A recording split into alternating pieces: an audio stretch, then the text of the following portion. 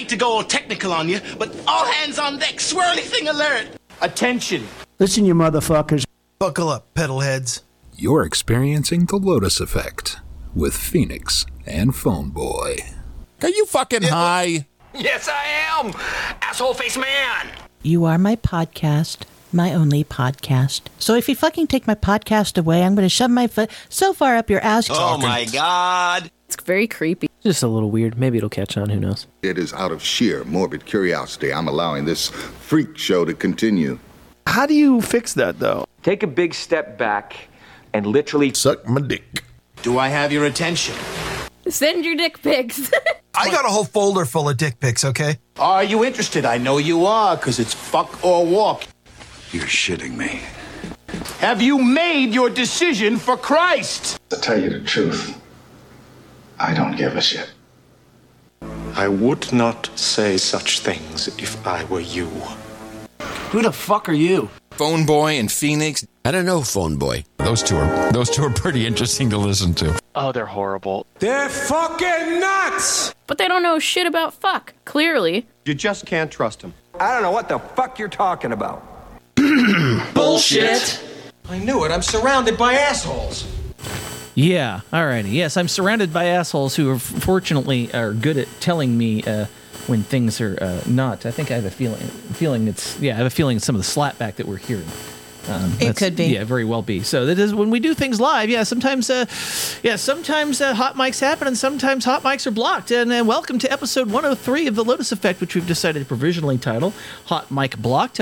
Could also be High Tech Redneck. It could also be Black IP from last night. Could be something else. We'll see what it's going to be when it's all said and done. And the show, it's made up. The content doesn't matter. And then I am. I'm Phone Boy. Oh, yes. Except for your clips aren't firing. Yes, let's try this one more time. He puts his dick on the table, I want to talk to you about my penis. So big penis! Yeah, he thinks he has a big penis, especially when he screws up his clips. But, that's why I am here to keep him on the right track. And I'm Phoenix.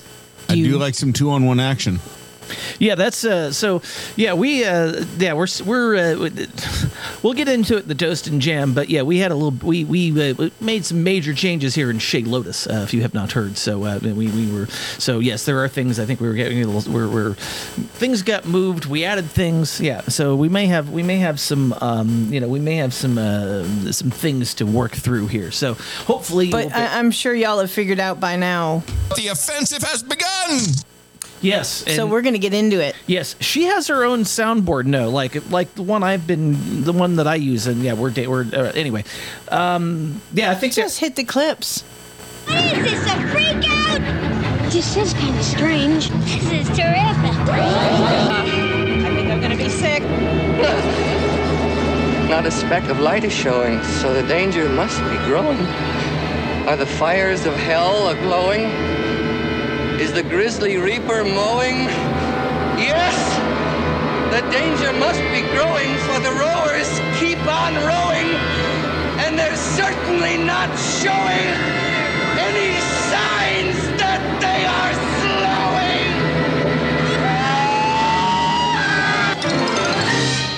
slowing! We're there.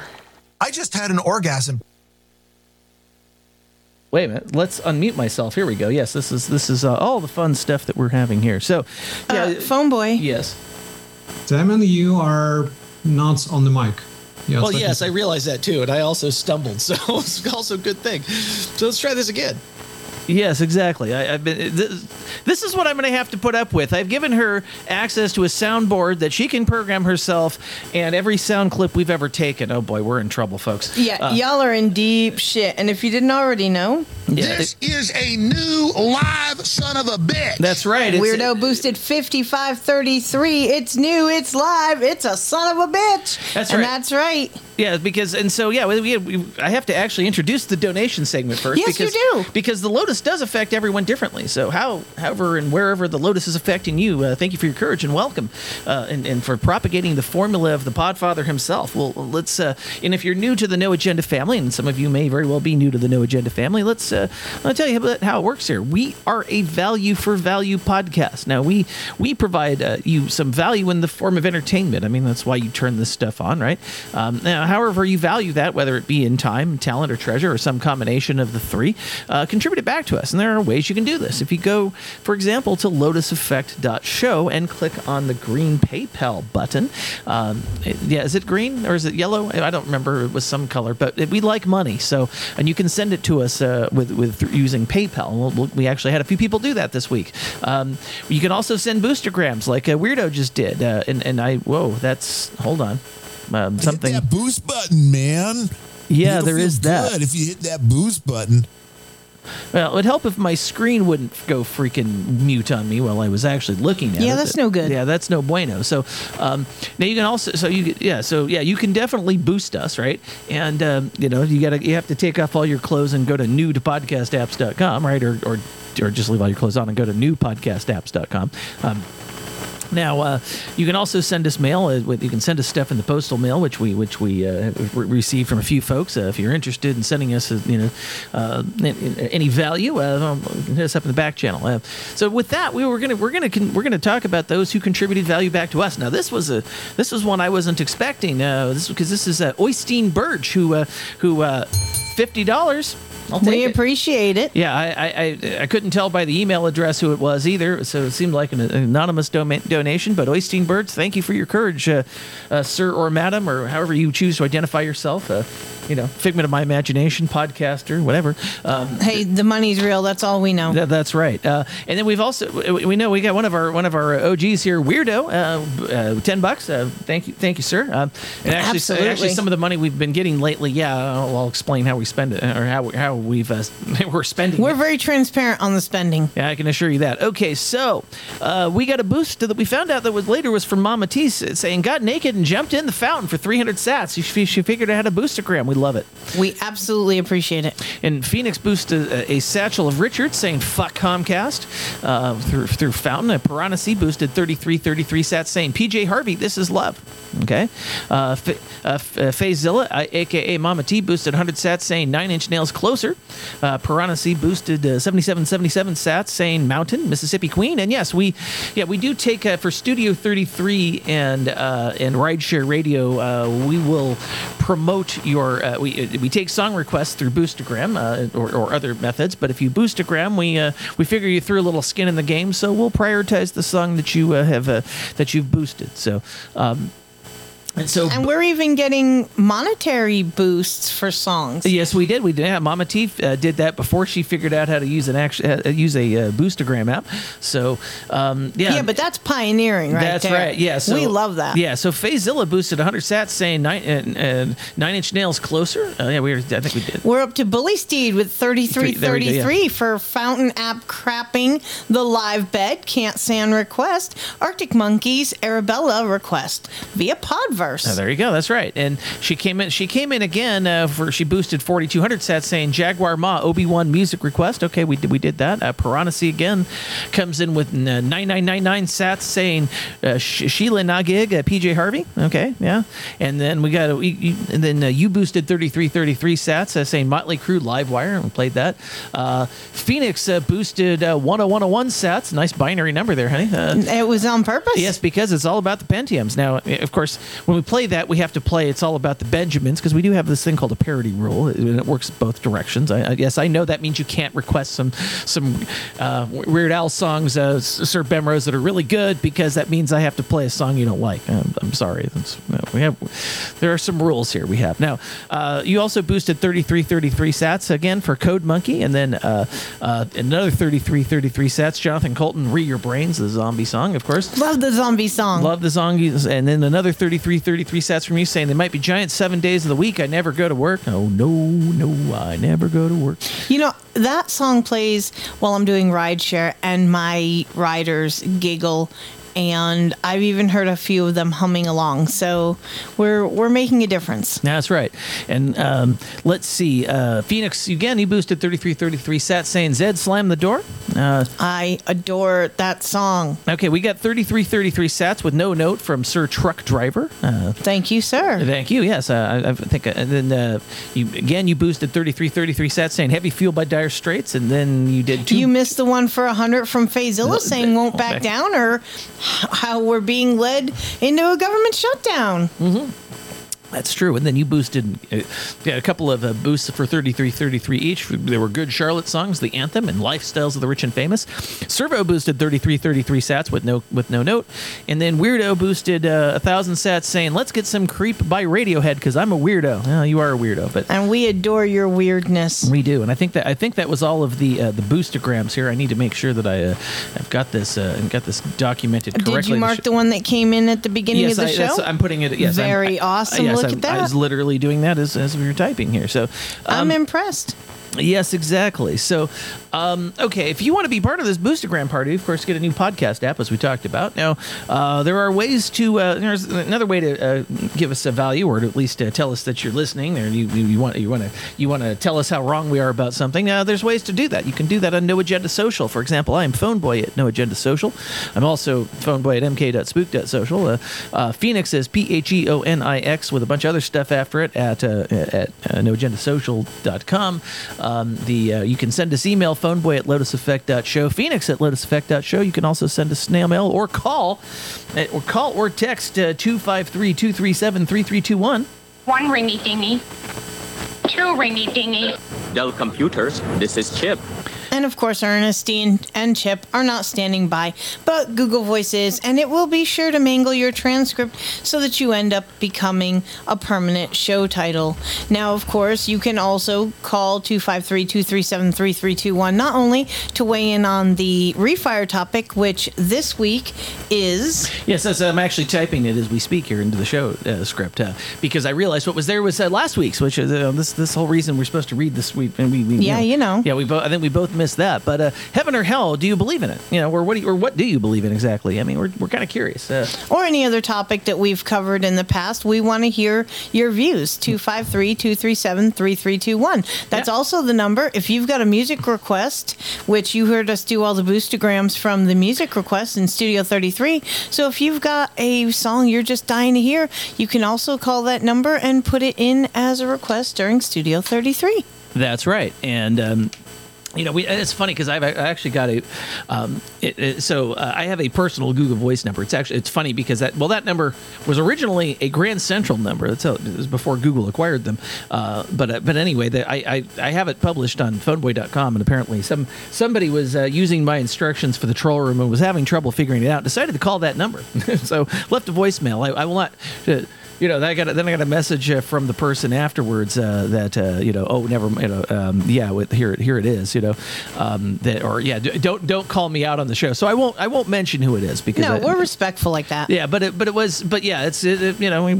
try to provide value in lots of different ways here, and so we certainly encourage you to do the following here. Just sit right down, relax, open your ears real wide and say, give it to me straight, doctor, I can take it. But, we just have to be careful of one thing here. We don't want your shit. Please don't send us your shit. Yeah, that's right. Be respectful when you give us your feedback. Otherwise, shut the fuck up. Because we're not hearing the racist things. We're not hearing about anything other than if you have a praise, give it to us. If you have a criticism, give it to us. But be respectful. That's right. And meanwhile, I think we're gonna jump right into our health segment, which is brought to you by Pfizer. Yes, it is. Yeah, not even close. That's right. So now this is this was a hate cover, and actually I think any of the stories I cover are almost hate covers. This is like angry health news or something. Wait a minute. angry health news. Wow. Yes, I know. So a blue zone, for those who are already not familiar with the term, refers to a geographical area where the average human lifespan is disproportionately greater than the surrounding areas or even most of the rest of the world. Now, the idea first came from a 2004 paper published in Experimental Gerontology, wherein colored maps were used to track average lifespans across the island of Sardinia. And the highest concentrations of centenarians happen to be colored blue. Gee, it sounds like anything else that somebody just said, oh, it's blue. Remember when Republicans were blue and Democrats were red? They switched that around at some point. Anyway, that's a different other thing. Now, other blue zones later were proposed, and the term is generally understood to include 5 locations: Nicoya Peninsula in Costa Rica, Icaria, Greece, Sardinia, Italy, Okinawa, Japan, and Loma Linda, California. And if you don't know, Loma Linda, California is where the Seventh-day Adventists have a stronghold. I was looking at the other places, and I don't necessarily think that. Now, the list of places presents somewhat of a puzzle, right? The blue zones are separated by continents, and they each have their own cultural, geopolitical, and social economic norms. Do these places have typical diets that are similar? No, actually, they don't. Now, the article emphasizes eating mostly vegetables, which is what you'd expect from a mainstream media article, and they equate most of their dietary choices to that ever squishy Mediterranean diet, which is also promoted in this thing as well. Now the article, it has a very small nod to the fact that there may be other factors. For example, it says it's important to note that while diet can play a big role in longevity and overall health, other areas like physical activity, social connection, and stress reduction also play a role. Now, I tend to agree with that. Now, you look at this and you go, okay, they're saying blue zones are good. Again, the Democrats are blue too. I don't know. I just kind of noticed that and went, maybe they've been. I kind of made that connection too when I was reading the story before the show. I'm like, oh, that's interesting. Yes, exactly. So I hadn't thought about that, and again, their diet. The article sort of stumbles all over itself and say, well, they do eat meat in some of these places, but you shouldn't eat too much of it. Or it's still the same bought-in bullshit. It's still the same bought-in bullshit, right? And that's because I was looking, because I'm going, okay, even Costa Rica has several Seventh-day Adventist churches down there. I know that, but of course I think they're everywhere. I think they're even up here too. I think, and it's like Scientology. Yeah, it's like they're kind of everywhere. So, I just thought that was kind of I looked at that and went, yeah, whatever. It's just more sort of bullshit, with this stuff, which not much else to say about it. But now this was interesting because actually this is something that we acquired some ginger for your mother, actually. Yes, because ginger, the essential oil, has pain reduction properties that are associated with neuropathy. And since she had shingles and the neuropathy in her face gets really bad at times, she was hoping that we could mix up something topical with some ginger essential oil and a carrier oil to try to help with the pain. So I'm trying to dial in the amounts on that for her. But she's also been enjoying some THC CBD stuff that we got from the Voice of the Universe when we were out there, and I need to get some more of it because it has been helping in the pain reduction where she doesn't have to take big pharma and the sleeping pills and things like that to try to get the relief. So I'm hoping to procure more from one of the many sources that we have, but that is an option. I'm attempting to be in contact with the Voice of the Universe to see if we can arrange that, but that's some behind the mic, off mic stuff. Yeah, we know that anyway. That's not that's stuff we probably don't even need to be talking about, anyway. But so regardless, Ginger has been. I want to point out the fact she was all worried when we went to the doctor because the doctor wanted to do blood work. She was like, "It's going to show up." I'm like, "Let me handle it." Right. So when we went to the front desk, I was like, "Look, I give her CBD because I know that CBD and THC show up the same in testing. There's not a way to differentiate between the two." So I just told him, look, you're going to find CBD in her system because I have her on CBD drops for pain management because we are not fans of big pharma. Yeah. And she thankfully just sat there quietly with her hands folded while I told them that, not interjecting that, no, it's THC, because that would have really been a thing since it's not legal here in the state. Yeah, exactly. Now, ginger root has been used medicinally for thousands of years, and physicians believe it could play a role in treating autoimmune diseases like lupus. Now, in a study published this month, this month is basically over, isn't it? Yeah, it is. Yeah, we're literally within. Yeah, it's tomorrow. Yeah, tomorrow. Tomorrow's the first. Yeah. So, in a study published this month in the biomedical research journal JCI Insight, researchers found that ginger supplementation affected a biological process in the body known to cause inflammation. There we go. That's, we talked about ginger and helping out with inflammation. It makes sense, right? The work included positive results in both animal and human studies. Now, ginger has generally been associated with reduced inflammation in people. Now, what's new with this study is that the authors demonstrate a specific pathway by which ginger exerts an anti-inflammatory effect, and specifically in people, which more strongly supports the use of ginger supplements in people to lower inflammation. Now, at the center of the research is the effect of ginger on cells called neutrophils, which are an integral part of the body's immune system. Now, neutrophils are the most abundant form of white blood cell in the body and are considered the first line of defense against intrusive microorganisms like bacteria, viruses, and fungi. Now, neutrophils are constantly being produced in the bone marrow and are deployed to destroy pathogens that pose a threat to the health of the body. Now, as a first line of defense, neutrophils are equipped with different ways to attack pathogens, and part of the arsenal includes what they call neutrophil extracellular traps, or NET for short, which through a process called netosis, I have something else when I think of netosis, it causes a fibrosis, a web-like structure to protrude from the neutrophils in order to help fight off threats. Now, this process, though effective, can also have the unintended effect of provoking inflammation and even contributing chronic inflammation.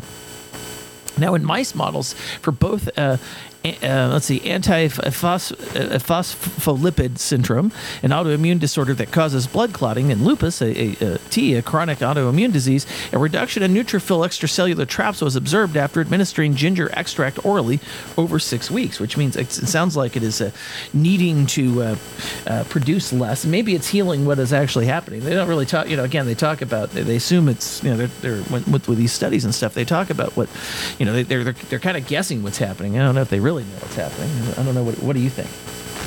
Well, I mean, I think it definitely is showing some promise. And I mean, if you look at the fact that basically what they're talking about is the way that like a scab forms, where the platelets form kind of like a net, that's what this is doing, except for it's inside of the body, which then, of course, we know that blood clots are a bad thing because they can literally travel to your heart, your lungs, and anywhere else and cause death. This is so true. This does definitely show some positive hope for people who are suffering from APS and lupus. Exactly. Well, I think and we still need to dial all the stuff in for your mom, I think, because we'll have some, we can. Yeah, but that's going to be a lot easier. Thankfully, that's topical. Yeah, exactly. Right. Now, what is topical sometimes is we're sitting here speaking on a podcast, we sometimes forget words. And is that how normal is that now? Well, Do you know how bad you sound? I'll use my own clips against me. Word-finding difficulties occur at all ages and pretty much all times, I think, but they do happen more often as we get older. Now, in older adults, they can cause frustration and anxiety about possibility of developing dementia. Not only for the people that are experiencing it, themselves that are not able to speak, but the people in the family, right? One of that. So now they're not always in cause of concern, of course. Now, one way researchers investigate word-finding difficulties is to ask people to keep a diary to record how often and in what context they occur. Now, diary studies have shown that some word types, such as names of people and places, concrete nouns, things such as a dog or a building, and abstract nouns, concepts such as beauty or truth, are more likely to result in tip-of-the-tongue states compared with verbs and adjectives. Now, less frequently used words are also more likely to result in tip-of-the-tongue states. Now, it's thought that this is because they have a weaker connection between their meanings and their sound patterns than more frequently used words. Now, laboratory studies have also shown the tip-of-the-tongue states are more likely to occur under socially stressful conditions, when speakers are told they're being evaluated regardless of their age. Now, many people report having experienced tip-of-the-tongue problems during job interviews. Now, it's kind of interesting reading this and thinking about it and going, yeah, when you do a podcast, I mean, obviously it's being recorded. It could be judged at any point in time, past, present, or future here. And that's also why we have a script, because it lessens the chance of forgetting the word that you're looking for.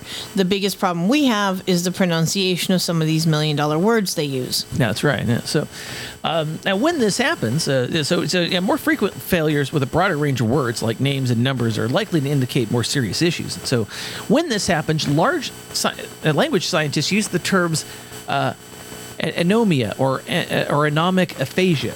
Now, there's that word again, to describe the condition, which can be associated with brain damage due to stroke, tumors, head injury, or dementia, such as Alzheimer's disease. Now, I was not aware of this, and I guess it's not surprising because I don't consume a lot of mainstream media. But recently, the actor Bruce Willis's family revealed that he has been diagnosed with a degenerative disorder known as primary progressive aphasia, for which one of the earliest symptoms is word-finding difficulties rather than memory loss. Now, it's made for some great comedy in shows like Red Dwarf. I think if people are forgetting the names, this is anyway. There's the ship's computer. I think got his brain scrambled and was saying things that don't make sense.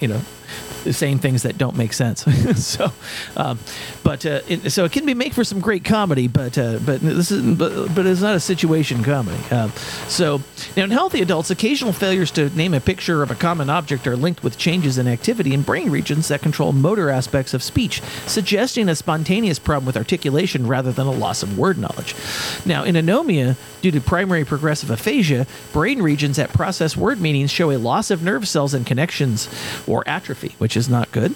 Now, although the anomic aphasia is common after strokes to the left hemisphere of the brain, the associated word-finding difficulties do not appear to be distinguishable by specific areas. Now, while there are treatments for anomic aphasia, there's no effective treatment for primary progressive aphasia, although some studies have suggested speech therapy can produce temporary benefits. I guess podcasting is a form of speech therapy. I don't know. Yeah, I've never thought about it, but I guess it would be a form of speech therapy and anger management and other things to keep you sane, or others. Well, maybe Phone Boy Speaks is how I survived my marriage for as long as I did. I don't know. Well, that's very possible. Yeah, exactly. Now, meanwhile, apparently, peanut allergies and food allergies. I don't remember these things as a kid, ever. So, but it seems like they've been all the things. You're talking about peanut allergies and things? Yeah. I've actually seen firsthand what happens when you have a peanut allergy, because I was working on an EMS crew and we got a call for an anaphylaxia, and the girl had eaten a Kudos granola bar, not realizing it had peanuts in it, and she had a severe peanut allergy. And she was choking when we got there on the floor. It was very frightening to see. Yeah, I can imagine it would be. It's. I had a coworker, a friend of mine, who was who had a shellfish allergy. So but yeah, he's he always carried an EpiPen because you never know, right? So, but. Now, so this article, of course, says, why do we need fiber? Now, it feeds the bacteria in our gut, which in turn produces something that could prevent food allergies and irritations, such as those triggered by peanuts, as a study this year showed. Now, a short-chain fatty acid called a butyrate is produced by Clostridium bacteria in our stomach as they ferment fiber that reinforces the walls of the GI tract and protects against colon cancer, among other things. Now, without enough fiber in the diet, humans can experience die-offs of these beneficial butyrate-producing gut microbes. Too much eating of simple sugars and carbs instead makes room for harmful species, resulting in a condition known as gut dysbiosis. And I kind of want to point that out here. It's if you eat too much sugar, it's bad for you. It pretty much they're telling you right there, right? And by the way, if you don't eat sugar, you're not going to have allergies. I mean, I actually I have a story about that, I think. During Toast and Jam we'll talk about that. But think about it. If you eat, at the holidays, you're eating a lot of sugary, carby pastries and foods, and then you go to take a shit, it's bad. Bad stomach cramps. You may or may not be able to do so. It's just, there's reasons why we try to tell people stay away from grains and sugars and limit your carbs. Exactly, so this it is I mean it's so without butyrate, the gut lining can become permeable and bits of food leak out of the GI tract and into circulation, triggering an anaphylactic response in one pattern of allergic reactions. Now, one way to rapidly to treat this has been a microbiome transplant, also known as unpleasantly as a fecal biota transplant. Now, that sounds so. You basically eat shit. Okay, that's interesting.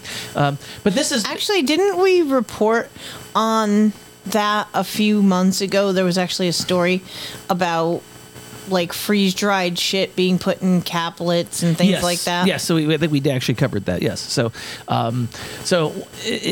but it is, I don't know. So we thought, why don't we just deliver the metabolites like butyrate that a healthy microbiome produces? He said in a news release. Now, Hubble and his colleague at the University of Chicago did just that in a mouse model in early 2023. But the solution is vile to taste and smell.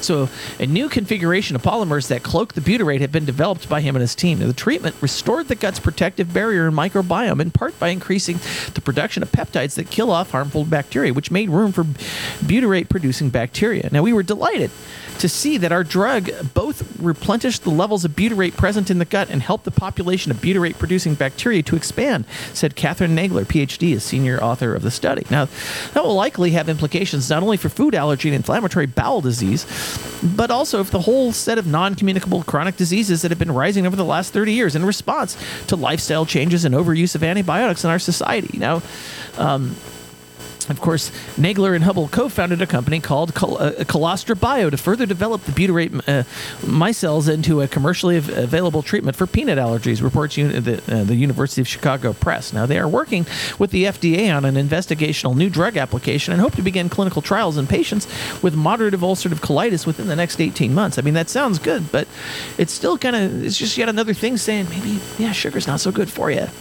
Exactly. And I'll tell you, Sharon Osbourne learned how bad sugar is because, That's right. She had to stop taking that drug because she lost too much weight on it. I gave her a soundboard.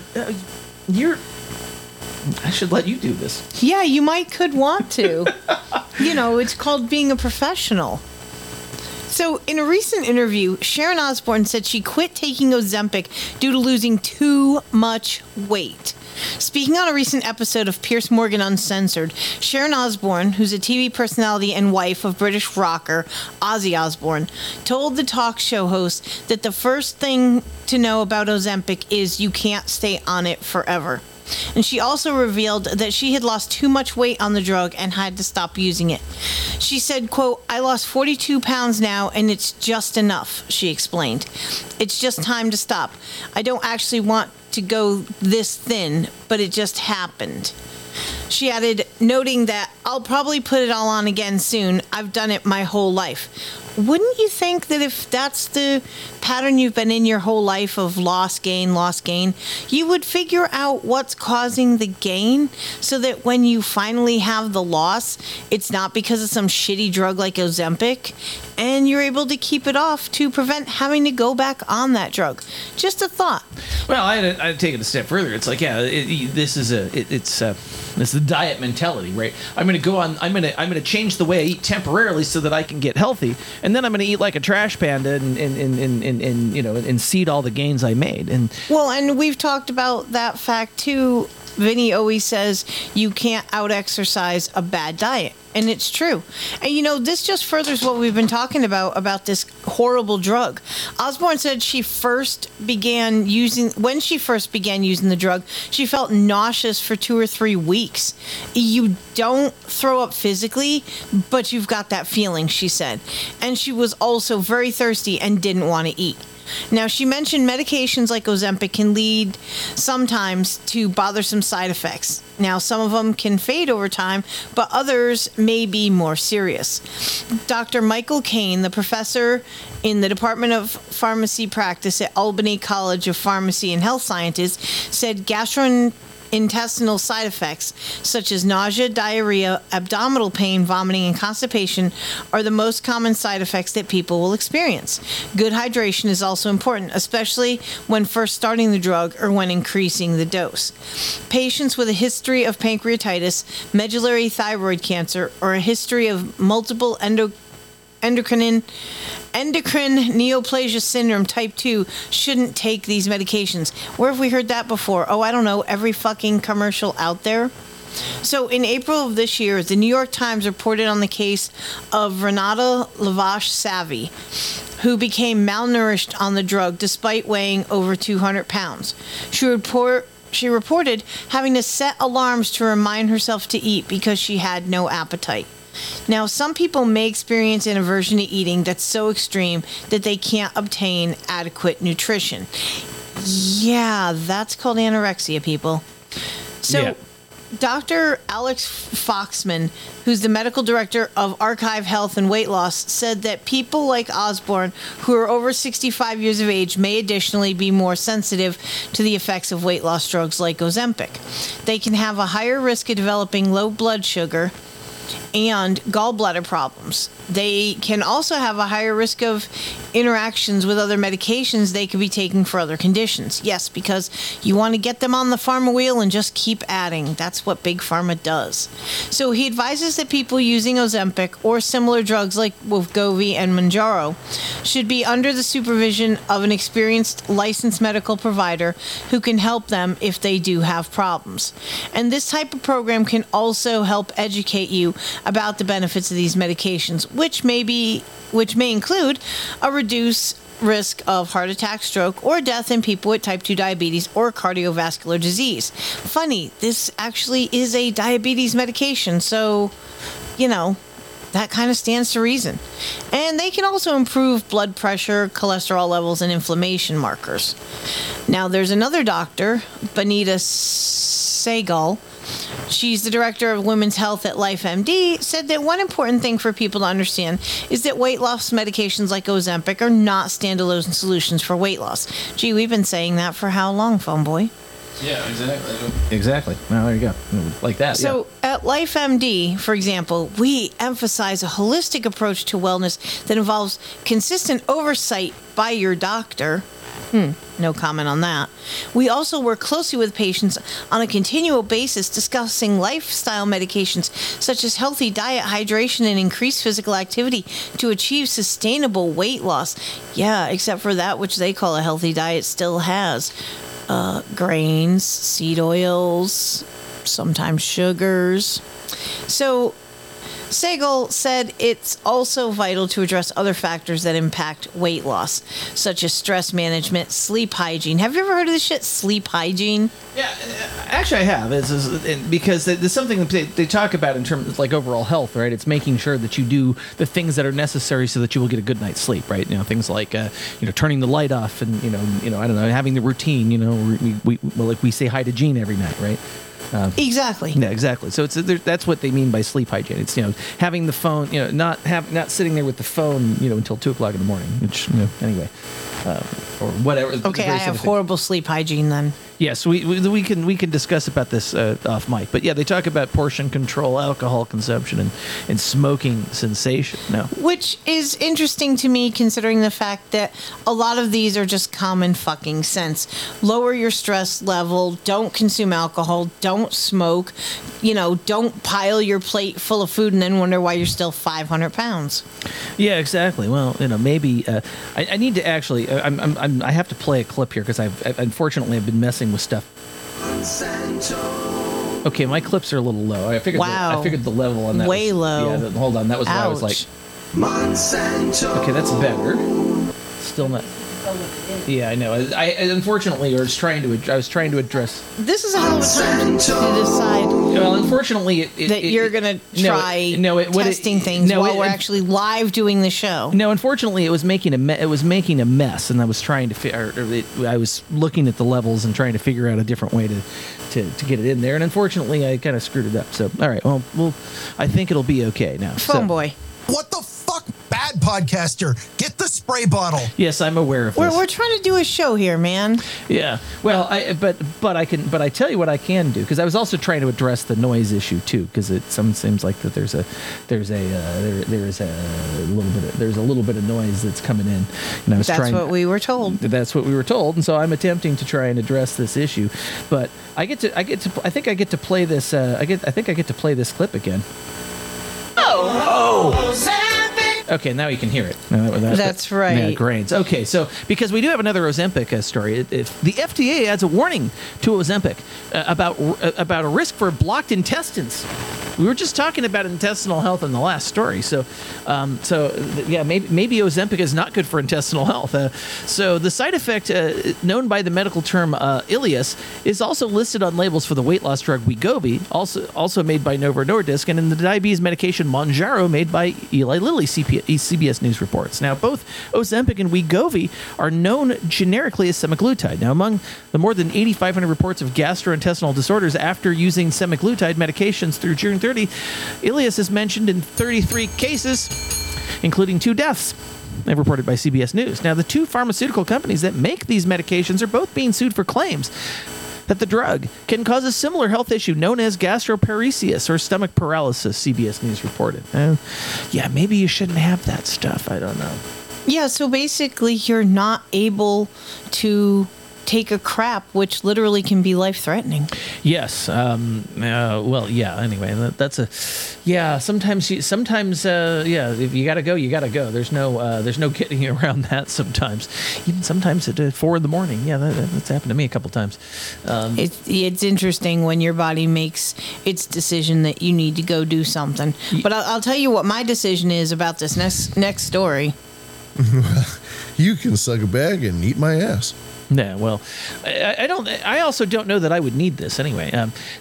Brazil's banana spider apparently aids in erectile dysfunction treatment. Now, no, you don't need it, but when anything comes with arachnid, I'm the fuck out. Yeah. 3 decades ago, Brazilian researchers began studying a curious side effect from banana spider bites. The toxin left victims with a priapism. Thank you. A painful and persistent erection.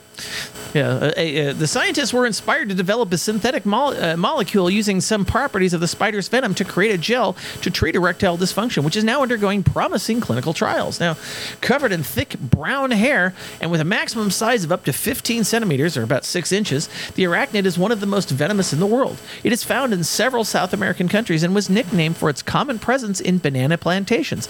But it is also called the wandering spider or the armed spider. Now, in the southeastern Brazilian state of Minas Gerais, it is found in rural areas as well as urban centers. Now, Brazilian biotech company Biozeus has bought the patent for the molecule. Now, the company wants to sell it in an ointment, which would be rubbed on the penis when required, resulting in an erection in a few minutes, said DeLima. Now, this is going to be a very popular drug. I think so. The molecule triggers the release of nitric oxide, which is essential for an erection as it increases blood circulation, allows blood vessels to widen. You know what also increases nitric oxide? Breathing through your nose, folks. I'm not kidding. That's why, and you should do that more. You should breathe in through your nose. That is actually one of the things that actually happens when you breathe in through your nose. Now the molecule triggers the the drug is currently in phase 2 clinical trials in Brazil, but it is but it does with the nitric oxide, yes, it causes the blood vessels to get wider and allows more blood to flow through. So that is why your wife's best friend, your pulse, your cock is harder because there's more blood flow. Okay, but my immediate thought as a woman. So you're rubbing this on your Johnson to make it go boing. That's going to transfer to her goodie bits. What's that going to do to her cave of mystery when you are exploring? That's all I'm saying. I think I need to play this. It's not nice to fool Mother Nature.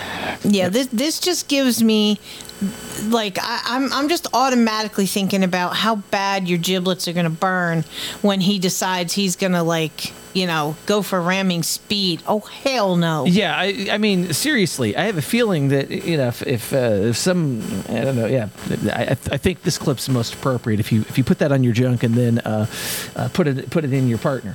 You are made of stupid. Well, actually, Fazila had a really good point. She said, wear a condom. That's a great idea, but the problem being, what if you can't? There are some men who their junk is just too small without having to hold the damn thing in place to keep it on there. And then, of course, there's the I can't feel anything guys, because they don't like wearing condoms and they have nothing but a constant piss and moan, or it's uncomfortable, or a million other bullshit excuses why they can't wrap that little fucker. Yeah, exactly. But, I'm glad I don't have to do that. That's all I'm saying. That's right. That's right. No. So now researchers find a link between plastic additive and autism, or an ADHD. The incidence of autism spectrum disorder and the attention deficit hyperactivity disorder, or ADHD, has greatly increased over the last few decades. The reasons are largely unknown, although environmental factors are believed to be important. And all that sugar that everybody's consuming, everyone. Yeah, there's a lot more plastic in the environment, true. I mean, that is something, previous studies found associations between children with autism and exposure to BPA. This study, bisphenol A and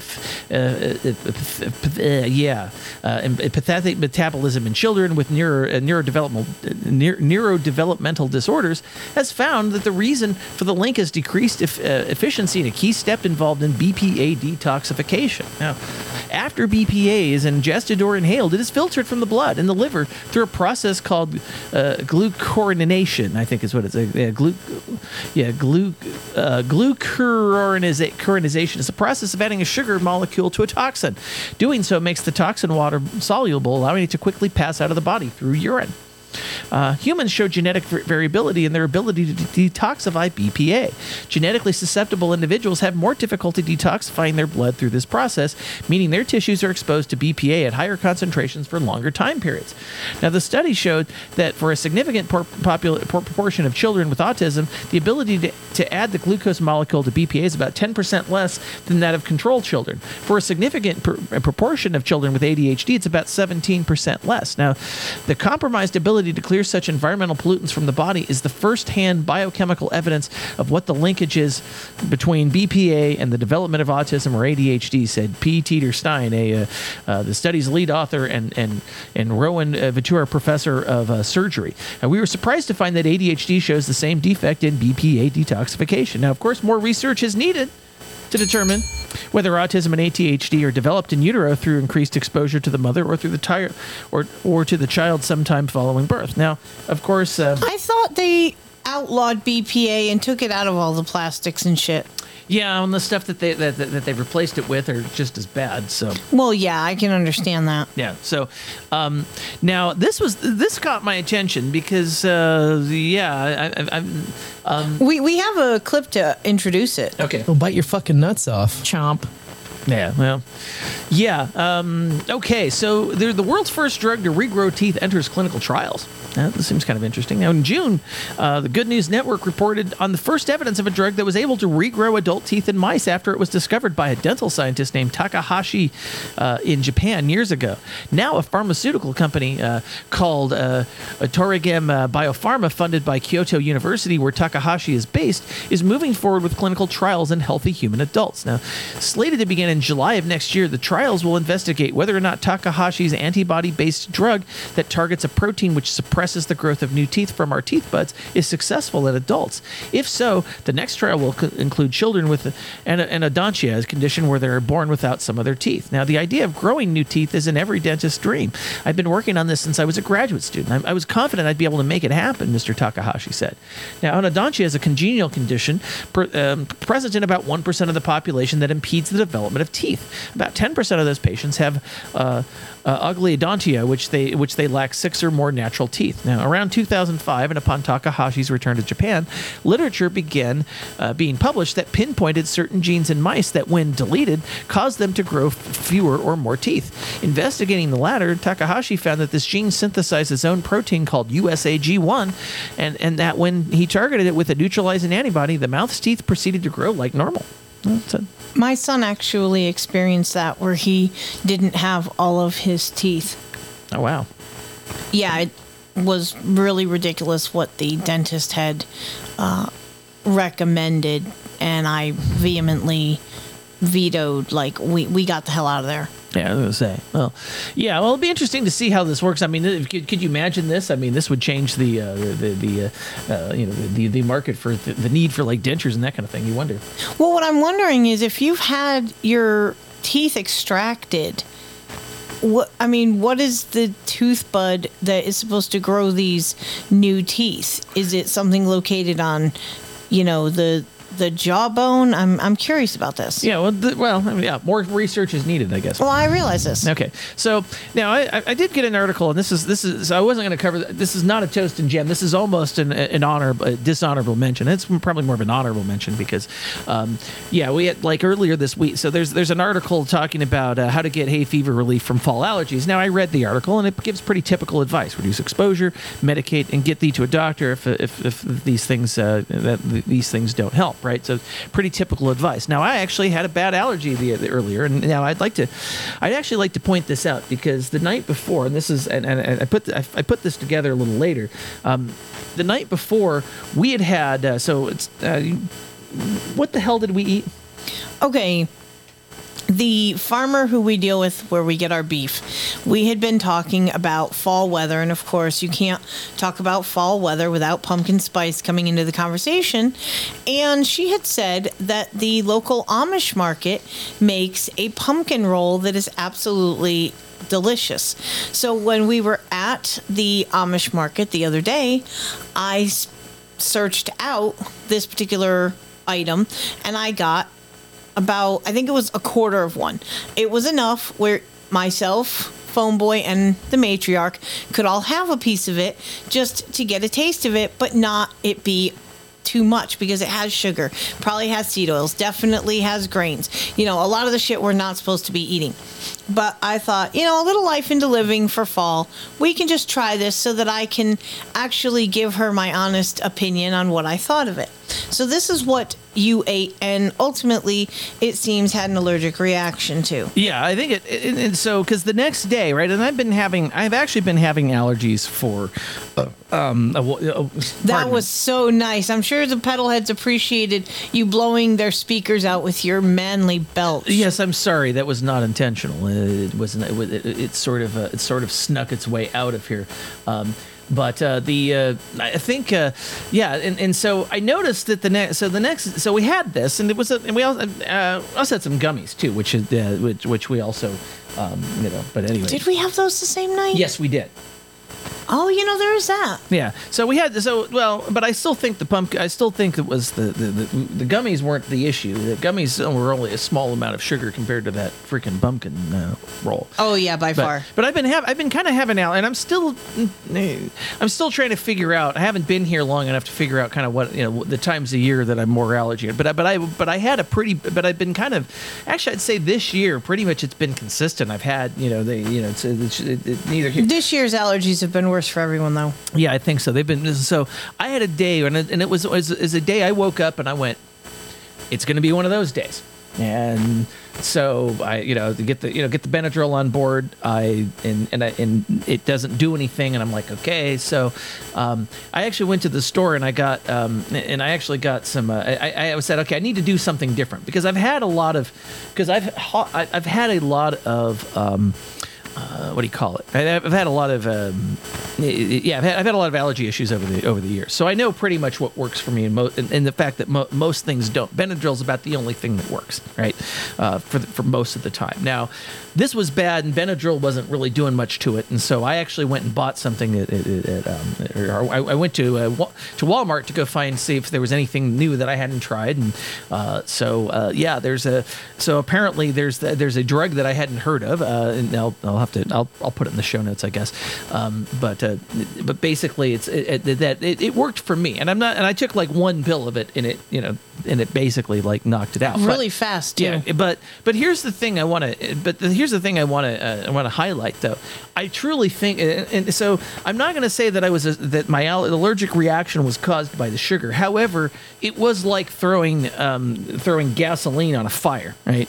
I believe that. So gasoline will, gasoline isn't going to start a fire but it's going to make an existing fire worse, right? Much kind of like we do. Yeah, and that's what happens, I think, when you throw sugar on something where you've already got issues because the allergies were already kicking up, and then you throw that on it, it makes the situation much worse. And so. So yeah, I think that's because I did a little bit of looking into kind of how how allergies work and that kind of thing, and yes, it's the sneezing and such. Those are all allergic reactions. They're histamine. They're using the that's what they remember one of the things. It was called a histamine blocker, right? What this is, there's already some inflammatory conditions, and then what is sugar but fuel for that? Right, and so your allergy symptoms are going to get worse, and so I already had known, like, after that much sugar, I'm like, I ain't doing that for a while, right? And and I think that between taking something and when you different, don't consume sugar, and then you eat something that is sweet or has sugar in it or whatever, you do feel it. Yeah, exactly. So anyway, I think we will, like I said, we will. I'll put some information in the show notes as to what we actually got here, because it's a thing. But meanwhile, so I think it is time for it's time to move to the happiness segment. I think the key to life is a penis in your asshole. And we have and actually, we actually had a number of happiness stories this week. This is a little bit unusual. About here. damn time. We usually have a lot of trouble finding. Yeah, them. well, honestly, yeah. So that we had more than usual. So an asteroid sample delivered back to Earth in a brilliant feat, which is the time capsule of the ancient solar system. Is how they do that. Now, in spacefaring news, NASA has had its hands on a capsule containing about half a pound of material taken from a large asteroid called Bennu. The first extraterrestrial soil sample brought back by Americans since the Apollo missions was accomplished as part of the years-long OSIRIS-REx mission, the first ever asteroid sample and return mission NASA has undertaken. Touching down in a DoD test range in Utah at 10:52 a.m. Eastern Daylight Time on Sunday, the OSIRIS-REx capsule represents the culmination of 7 years of hard work that started when a small spacecraft was launched in 2016, remotely directed to the asteroid Bennu, where it arrived and sought a safe landing area in 2019, collected a sample in October of 2020, and then headed for home in 2021. The Bennu sample, an estimated 8.8 ounces or 250 grams, was transported in its unopened canister by aircraft to NASA's Johnson Space Center in Houston on Monday. Now, the curation scientists there will disassemble the canister, extract and weigh the sample, create an inventory of the rocks and dust, and over time, distribute pieces of Bennu to scientists worldwide. Now, moving as fast as possible to get the canister under a nitrogen purge, as scientists call it, was one of the OSIRIS-REx's team's most critical tasks. Nitrogen is a gas that doesn't interact with most other chemicals, and a continuous flow of it into the sample container inside the capsule will keep out earthly contaminants to leave the sample pure for scientific analyses. Now, for us, this was the World Series ninth inning bases-loaded moment, and this team knocked it out of the park, said Rich Burns, the project manager for OSIRIS-REx at NASA Goddard Space Flight Center. Now, the whole team had butterflies today, but they're focused anticipation of a crucial event by a well-prepared team. Now, the return samples collected from Bennu will help scientists worldwide make discoveries to better understand planet formation and the origin of organics and water that led to life on Earth, as well as benefit all of humanity by learning more about potentially hazardous asteroids. Well, how does that actually affect me? Because I can't do anything to avoid a potential asteroid, right? Well, no, and hopefully NASA can figure out how to blow the thing up before it gets to Earth. But as we've seen in a few instances, there have been, space shit that got in before they were able to blow it up, and then you end up with a flaming asteroid like they had in Russia those years back that everyone has seen the YouTube video of. Yeah, exactly. Can you read the next story here while I'm I will, and there's actually, once again, there's totally a clip that goes along with this as far as I am concerned, except for I can't find it, so fuck it. But, so a toddler was reunited with her brother after she was revived after drowning in the family pool. Now, there was a tear-jerking moment captured on film showing a toddler being reunited with her teenage brother after he saved her from drowning. Now, the 18-year-old in the shot is named Eric Johnson, and he saved his little sister by performing CPR after he found her floating in the family swimming pool. Little Rose was only 2 at the time and was at home with her brother and mom, Nina, who said their habit is to always have one person in the room with Rose. Alert and aware, Eric came into the living room and noticed that the door was open and neither Nina nor Rose was around. Checking the swimming pool, the big brother found his little sister unconscious in the pool. He pulled her out immediately and began performing CPR. And by the time their mother had been able to call 911, Rose was already regaining consciousness. First responders arrived shortly after and rushed the 2-year-old to the hospital, where she remained on a ventilator for 2 days. Now, the rescue happened 2 years ago, but Nina decided now to share the story for the first time. And according to her, the incident has brought the 2 siblings closer, and they're now 20 and 4 respectively. And the 2 have always been close, but they're even closer now, saying their relationship is wonderful. They're so close. They cuddle together, they watch TV together, and she shouts at him when he annoys her. It's beautiful. So even if just one person from each family, it could make such a difference. Don't know where they would have been if he hadn't known how to do CPR, also known as chest compression. And it's routinely offered in courses at fire departments and schools, and it's usually free, and it can restart the heart of people who have no pulse or breath, even hours after chest compressions are started. Now, I have a problem with that. One, for the fact that having worked in EMS, I have never known any EMS provider to do compressions for hours. You just don't, because you're able to get to an AED way before hours occurs, and if they're not coming back, because it's very exhausting to perform CPR, so if you're not getting them back, there's a really good chance you're not going to get them back. No, that's definitely true.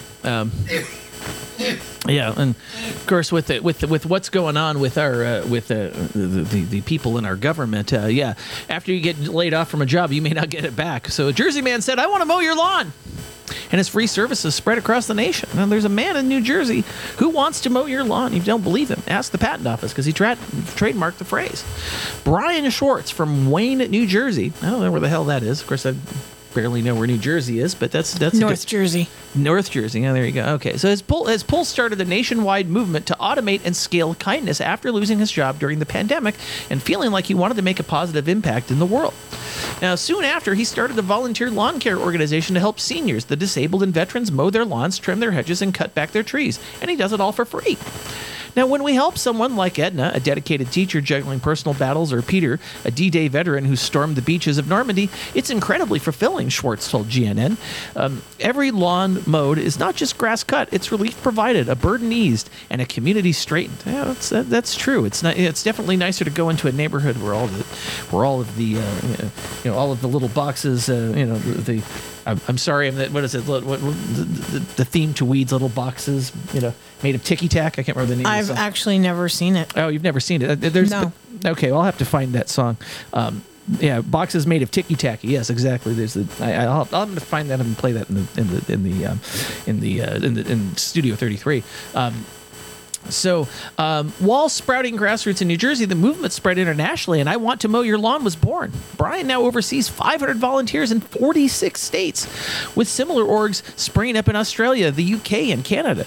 I Want to Mow Your Lawn and its volunteers have spruced up over 2,000 lawns, but all this helping others springs from a strong foundation at home.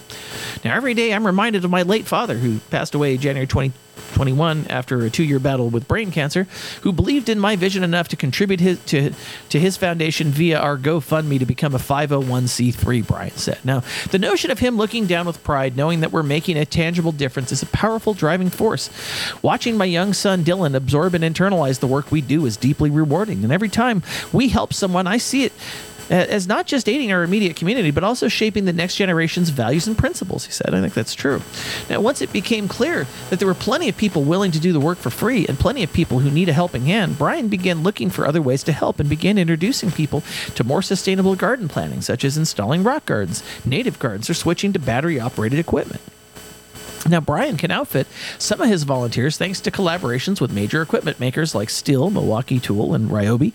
While, ironically, I Want to Mow Your Lawn's No Mow May petition has gathered 700 signatures from clients looking to ensure their lawns remain vital food-producing stopovers for bees and other pollinators during key spring months. The overwhelming support and recognition from individuals, volunteers, and partners like Project Evergreen and Raising Men Lawn Care Service have been heartwarming, Schwartz told GNN. A look at the organization's YouTube channel reveals it's not only about lawns, but snow and ice, as well as piles of leaves. If there's a lawn with a problem, Brian and his team are happy to help. I mean, that's really sweet. Yeah, I think that's fantastic. Now, what I also think is fantastic here. This is. I love this story. I love this story. Dad honors career by recreating an adorable photo with son who is now a pilot at the same airline. And I think I'm going to put for those of you who are for those who are following along, I actually may have to put the picture of this in the. I think you should. I think I actually will have to. So I'm going to. Meanwhile, so that I don't have to do this now, I'm going to actually pull the story so you can see the photos for yourself. From a Chicago airport comes the beautiful story of a father and son who were able to recreate a special moment to create an even more special one. Newly fledged pilot for Southwest Airlines, Reuben Flowers III got to ride shotgun on his father's final flight before retiring, which they memorialized by taking a photo in the same position as the one nearly 30 years earlier. Reuben Flowers Jr. was getting ready for takeoff back in 1994 when his son, Flowers III, got to visit the captain. Sitting in the co-pilot's seat, they snapped a nice photo. Flowers Jr. flew for Southwest for 30 years, all the while inspiring his 3 children to take to the skies as well, with Flowers 3 telling People magazine it's the best office view in the world. Now, Flowers III was coming to the end of his flight school just as his father was nearing the end of his career, and it was at that time when he stumbled across that old family photo that got him thinking of doing something special for his dad. It was a dream of mine to make this happen, Flowers III says. It was my number one goal to fly with my dad. He wasn't sure whether or not he would complete his flight school before his father's March 3rd retirement, but fate was on the young man's side, and on March 3rd, as part of a flight from Omaha to Chicago, Flowers 2 and 3 sat side by side, pilot and co-pilot, father and son, and snapped the last picture of his dad's long career. I really enjoyed flying with my son, Flowers Jr. told People. It truly is a blessing for me. It's just awesome. Now, after they had landed in Chicago, Flowers III kept on going while his dad went to a retirement reception at the airport to celebrate a beautiful career and a beautiful legacy that continues flying after him. Talking about following in your father's footsteps. I actually got that chance. Yeah. Because my dad drove a truck for many years.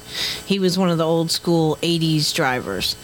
And I actually got a chance when I was driving because I had to go to Chelsea Market in Mass, and it brought me close enough where I could take a small detour off the interstate to actually pull up in front of where him and my mom were living. And I called him.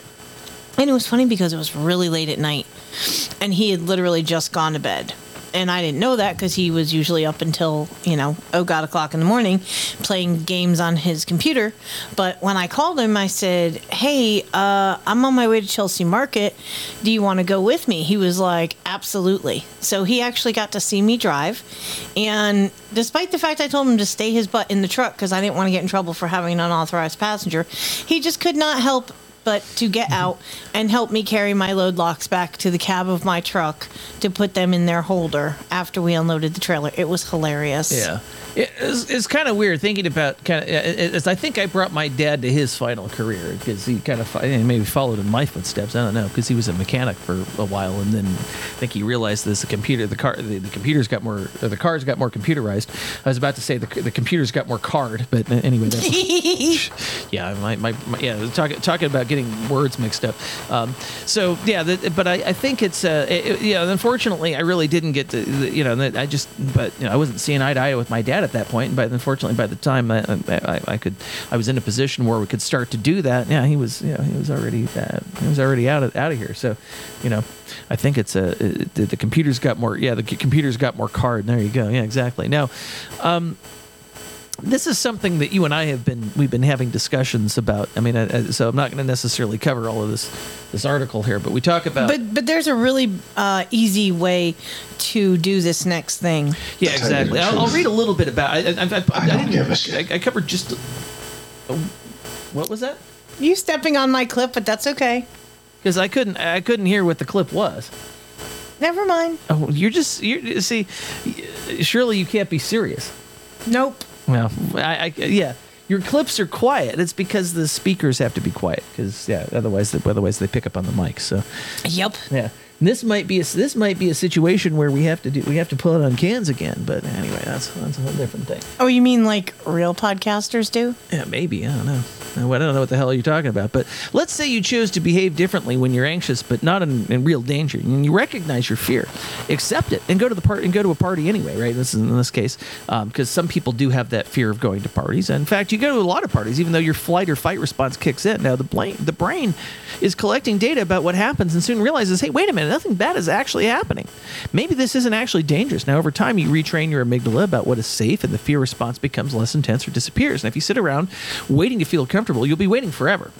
Your brain won't magically retrain itself. You actually have to act before it feels comfortable, before you feel ready. I agree with that. And you can, yes, yeah, you can choose to do things that scare you to feel the fear and act anyway. Now, avoiding the fears makes your world smaller. Facing them expands it. And I believe that is the case. Now maybe you can't relate to the anxiety, the anxiety that some people have when they will go to a party. I mean, certainly I can relate to this. I had to, when I first started traveling as much, when I started having to do events all the time.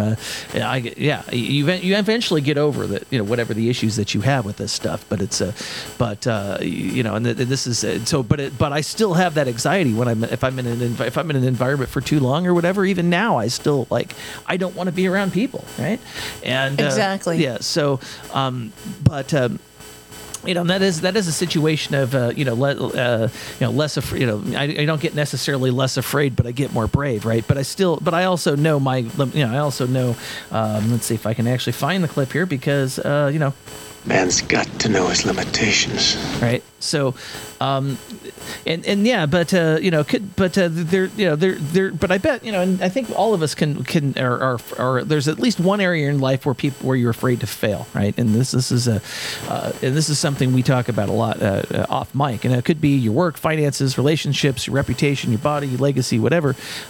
There's a lot of possibilities, and we all have something we're afraid to ruin, and that fear holds us back from taking that very thing to the next level. I mean, I was afraid, and I think I could talk about this myself, right? Just in terms of the kind of like, at least I went through with my divorce. I didn't know what the hell I was going to do. I mean, I really didn't. And when I started this whole process, I really didn't know, right?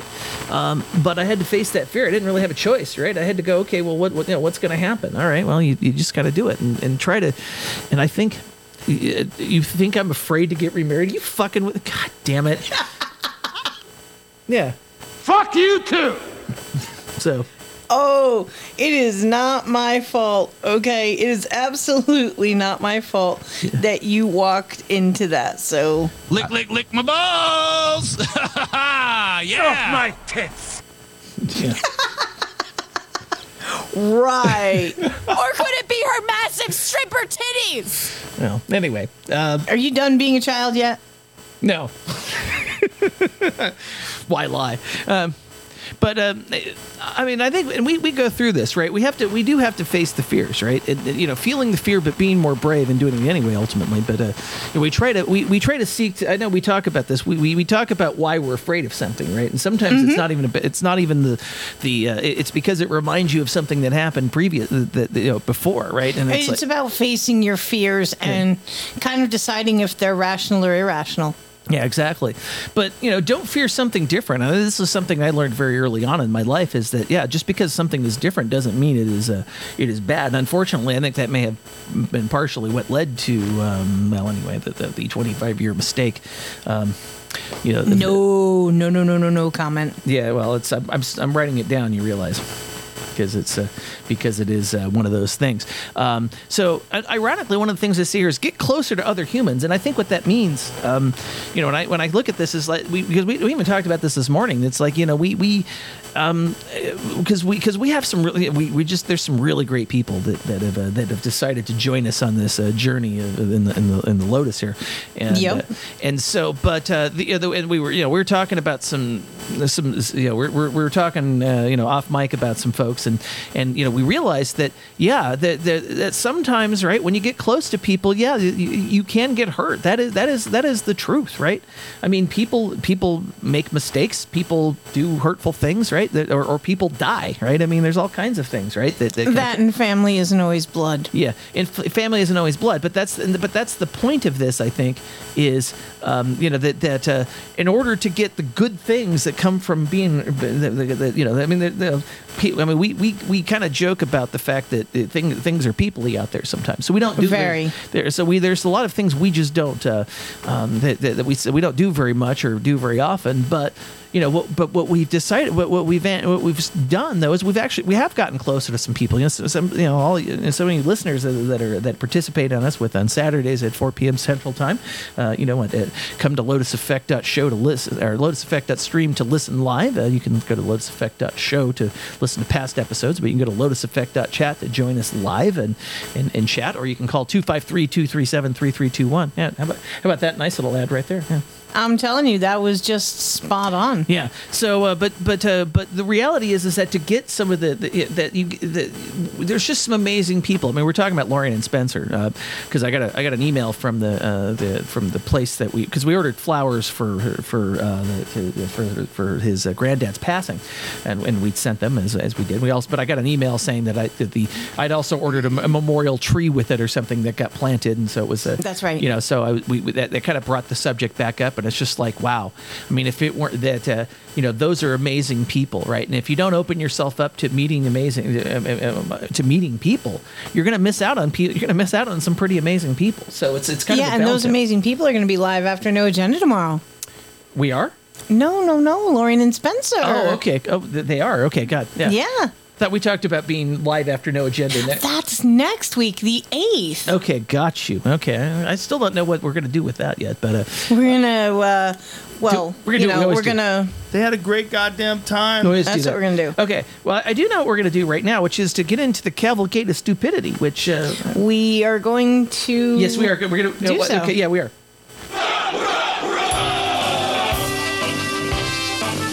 Heidi-ho, pedalheads, and welcome to the Rev Cybertruckers Cavalcade of Stupidity. Now we know Rev is busy, so I have my own.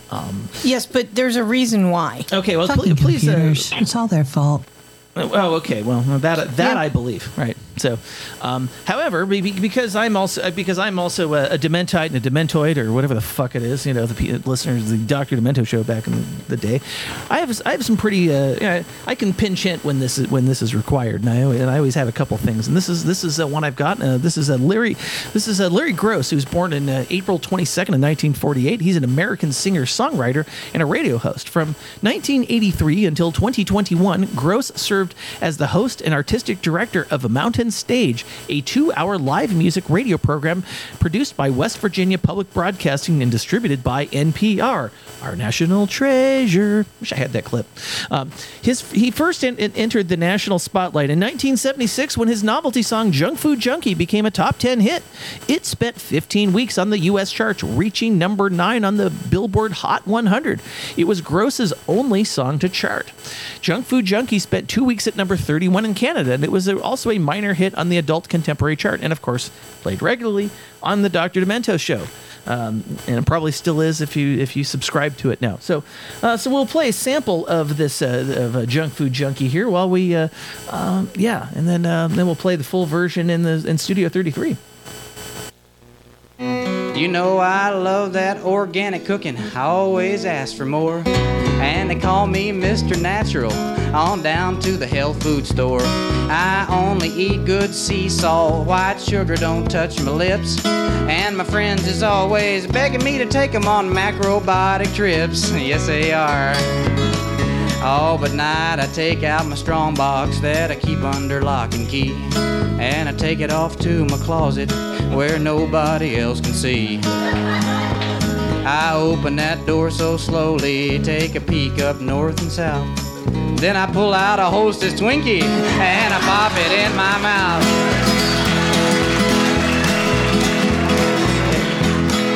Yeah, in the daytime I'm Mr. Natural, just as healthy as I can be. But at night I'm a junk food junkie. Good Lord, have pity on me.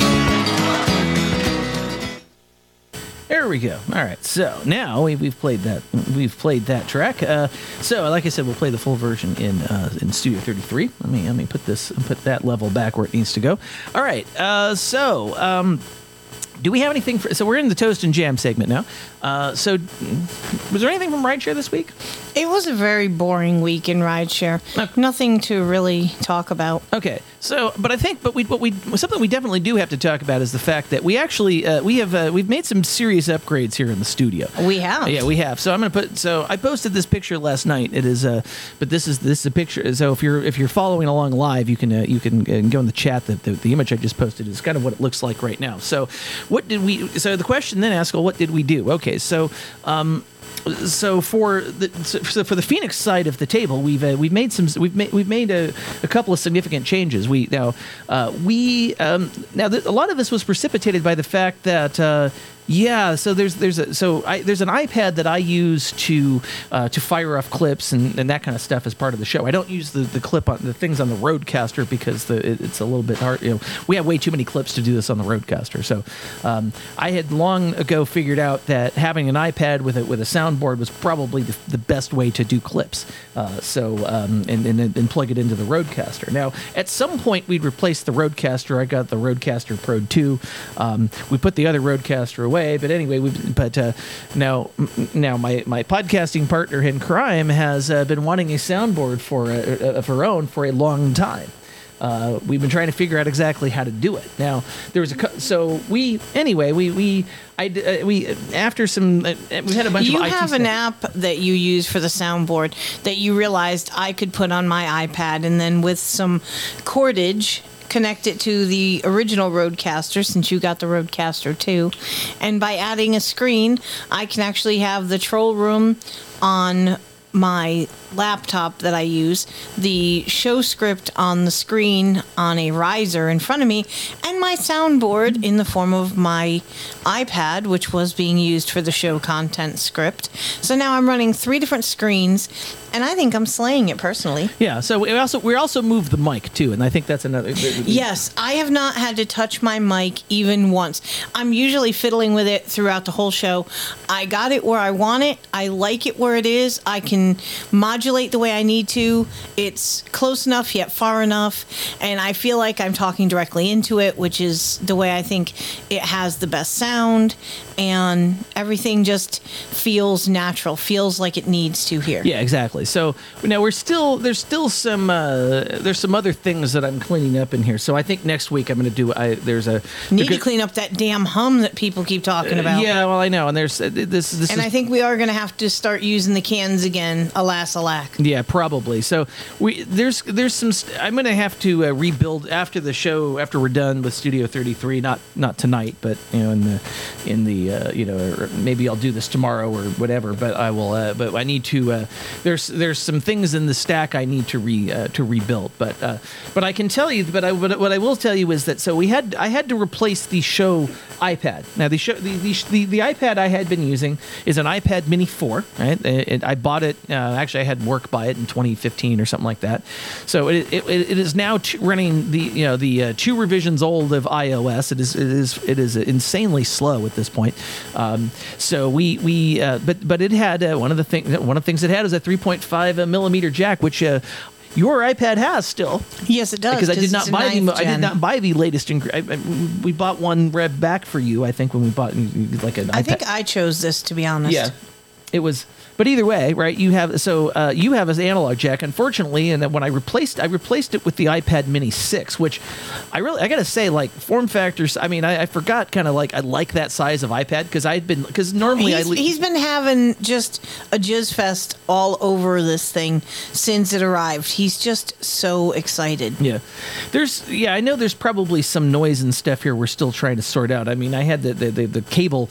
There's a cable that I've got to have to. Actually, that's actually something I can test here while we do this. I don't think this is actually going to cause a problem. So, give me a second here. I'm going to take this out. I'm going to because this and like we were talking about before with the whole value for value thing, some of the donation money that you all have been so gracious to provide us actually went toward purchasing this new iPad Mini for the clipboard and all the other things that he uses it for. Yes. So, I mean, we are still working on having coffee mugs and license plates and such in the future. And anyone who wants, stickers or cards, just let us know. Hit us in the back channel. We'll send them to you. Now, one thing that is going on this weekend, I hate this. Since, I didn't have anything from Rideshare, I can share a trial and tribulation that I'm having to handle. So you hear Phoneboy talk a lot about his divorce and the finalizations and all the things that have to be done to button it up, which are still in the process. We're almost at the end, but there's still a little bit more annoyance to endure. However, this time the annoyance is actually on my side of the aisle, because I have to go tomorrow, and thankfully my youngest son is coming with me, but I have to go tomorrow and finish getting my ex's stuff out of the storage units so that I don't have to have contact anymore with him. And interestingly enough, in order to do this, I needed to use my pickup truck, and when they went out to start it, the battery was dead and could not be jumped off. Now, I think it's because of the fact I have a big balls truck, and my friend does not have a very powerful car. She has a Honda. So I think it could have just been that her battery wasn't strong enough to pop mine off. However, it's fine, because I now am the proud owner of a brand new battery, of which it made my truck roar when we started it up. So I will be good to go tomorrow, and hopefully can expedite getting all of his shit out of my storage unit, bring it to his house, drop it off, and not have to have conversation or interaction again, because it is nothing but a stress fest anytime I have to conversate with this person, no matter what it is, because I try to be amicable and I try to be nice, and it just isn't possible. You can't have a hi, how are you, how you been conversation without it becoming passive aggressive and narcissistic, and just, I don't have time for that shit. So I'm really glad that this is finally going to end that chapter for me, and I can try to be happy and live my best life with you pedalheads and with this man of my dreams over here. Okay, well, I figured out what I figured out where the issue is, and I'm Pebcac? Yeah, it's not a Pebcac issue. It's this new adapter I got, because the one. So of course this is the so okay. This is where we get into the behind the mic, or so some of the challenges we're having here. There is the problem, of course, when you have the nice thing about having a separate USB port and a separate and a separate jack for audio is that, well, there's two jacks, right? That means two cables. Well, in this case, I can only have one cable. I can either have the USB that plugs into the sound, or that plugs into the Rodecaster, or I can have the audio cable or I can have the power cable plugged in, the USB-C power cable, and actually and charge my iPad. Now, did you accomplish what you were trying to accomplish? No, but at least I know where the source of the thing is, and now I've got to figure out the actual solution for it. So that's something you can do when we're not actively having a show. Yeah, that's correct. Yes, but I'm also mitigating the noise. Here's the thing. To tell you the truth, I don't give a shit. And I'm sure no one else does either. So let's go on to the fact. That's right. Let's go on to the fact that I'm playing a game the other night, and this ad pops up for AI. And it's like, write me a letter to my boyfriend so he won't break up to me. or break up with me. And I'm like, are you fucking kidding me? We've lost the ability to have a human interaction to the point you can't even pen your own letter to your own boyfriend to beg him not to break up with you because you're a codependent nothing? Seriously? I mean, obviously you're nothing because you're using AI to write your boyfriend a letter, but just saying, we've really come to this point of non-communication with one another? Yeah, exactly. Okay, yeah, and I know I see this all the time. It's really bad that we've become so bad at relating to other human beings that we need computers to help us to relate to other human beings. I mean, exactly. Does anybody not see how fucked up that is? Like, I don't know. Yeah, it's just proof that we're fucking, I don't know. Seriously, technology has taken over the ability to have human interaction. Just think about when the last time you actually took pen to paper and wrote somebody a letter. It just doesn't really happen. It's always email or text message. Ironically, the last communications I had with my children have been in writing, in handwriting, and refused. The last one was, yeah, for sure. Okay, I actually got back into something. Another sort of thing that's been happening, right, is I have been messing with the networking equipment because I can actually report that. Yeah, I think I heard the UPSs kick on a couple times this week already. Nice. There was very short power outages that you may not have, but with certain. We had one today. Did you notice the one today? Yes, that was the one I was referring to. Yes. Okay, because I'm in the kitchen and I'm mixing up the meatloaf for dinner, which, I'm not trying to run into the, slow cooking segment. But I'm mixing up dinner and I see the power glip and I said something to my mom and she was like, oh, I didn't notice it. And I'm like, oh my God, this woman could have a T-Rex destroy the fucking living room and she wouldn't notice it. Yeah, well, anyway. I've been making other additional changes to try and increase the resilience in case this happens during the live broadcast. So now, unfortunately, the internet is down in our bedroom on the second floor. We're up on the third floor in the studio. And now, this has added a little bit of light pollution to the room when it's dark. Yes, it does. And that's something I will probably find a solution for at some point. It's really not the end of the world. I just want to point that out. It doesn't really bother me. Yes, but it does me, and that's something. But anyway, so. We tried to do some. I was trying to do some. One of the things I wanted to do was the streaming computer is actually a laptop, and it has Wi-Fi. It also has Ethernet, and I want to use Ethernet when I want to transfer stuff, right?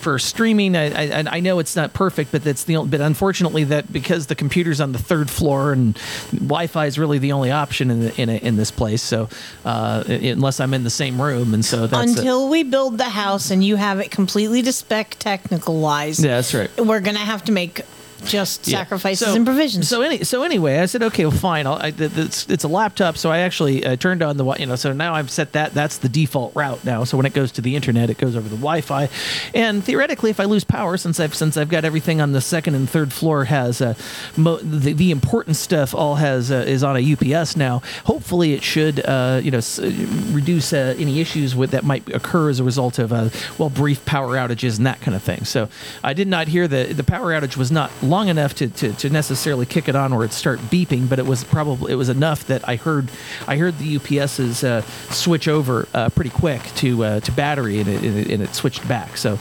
it's quite an amazing thing. Now, however, this is the long part of where I said, okay, I needed to make some changes I needed to look at something on the router. Now I had forgotten the administrator password that I had set. So I said, okay, fine. I will the configuration. So I have a separate firewall that I use. It's using corporate. It's part of the day job. I use one of their systems as the lead thing before it gets to the cable modem, which goes to the internet. But the access point I use a standard Wi-Fi router that you turn into access point mode. So so I'd had this thing working, and for whatever reason I needed to go look at it and wanted to make some changes to it. And unfortunately, I said, okay, I'm going to I couldn't get into it because I'd forgotten the password. I'm like, well, okay, fine. I'm just going to factory reset it. Well, so I go back in there to set the same, the same SSID and password for the Wi-Fi that I had used previously, and I get a notification saying your password cannot contain spaces or repeating characters. Are you fucking kidding me? Now, keep in mind, my Wi-Fi passphrase it's a passphrase. It's a long phrase, right? I'm pretty sure it would be not crackable in the short period of time that that people have to necessarily crack that stuff. So, I kind of disagree with their thing, but so this is software. I wish I had video or audio recording of him when this all occurred, because it would have been the most epic Phone Boy Tech rant, and Sir Bemrose would have been gel. Yes, exactly. I think, and of course your comment was, wow, you're so calm when you're pissed off. Like, well, yes, because you're like, I'm so pissed off. And I'm like, that's the calmest I've ever heard anyone make that statement. Usually people are stomping and pounding and I'm pissed. You're like, I'm pissed. Just so fucking calm and monotone, it blew my mind. Okay, now this router. Okay, so now I have been a victim of consumer grade routers for more than 20 years. Now, one of the first routers I remember buying back in the day was a Linksys WRT54GS. Now, one of the nice things about this particular piece of hardware was that you could put third-party firmware on it. And so there's lots of great, and so out of this, DDWRT and OpenWRT have, and probably some other projects have come out. Now, unlike a desktop or a laptop computer, which is running Intel hardware, right, and generally has enough resources to run a general purpose operating system, most of these consumer grade routers, they all have similar hardware and that kind of thing. They have limited RAM and storage, right? So you can't include everything that you would include in a desktop operating system. You can't barely include enough just to sort of do the things that it's designed to do, right? So you can't take a general purpose operating system and load it on one of these things. And further, there's other mechanisms in place to sort of make it so that firmware that only signed firmware can be loaded and that kind of stuff. And so I wasn't sure what I was going to do with this. And in fact, I went on Amazon because I couldn't. I basically, you want to see the tech rant? I'm like, said, yeah, I know I can change my password. No, I'm not doing that because you're telling me how I can use my fucking product, right? There's nothing in the spec that says that these things aren't supported. You've made some middle fucking manager somewhere in Belkin, Linksys, whatever the fuck they are now. Yes, they're owned by the same company. It's like, yeah, I mean, it's like you take something that was working in the same version of firmware, and now something on the UI is basically saying, no, that's not valid anymore. Well, fuck you. So, and I've always found vendor supplied firmware on these consumer routers to just be fucking atrocious for the most part. And so, but I was able to, somebody had suggested OpenWRT, and I hadn't tried I've never actually used OpenWRT. I've used DDWRT. I still have a router that was actually, that still had DDWRT on it. It was a much older router, but it was it was easier to get that up and running. And so anyway, long story short, I was able to load the OpenWRT on this Linksys /Belkin router, and now it actually fucking works and it has a lot more features and functionality. I can run TCP dump on my router, which if you know what TCP dump is, and you know why that's a good thing.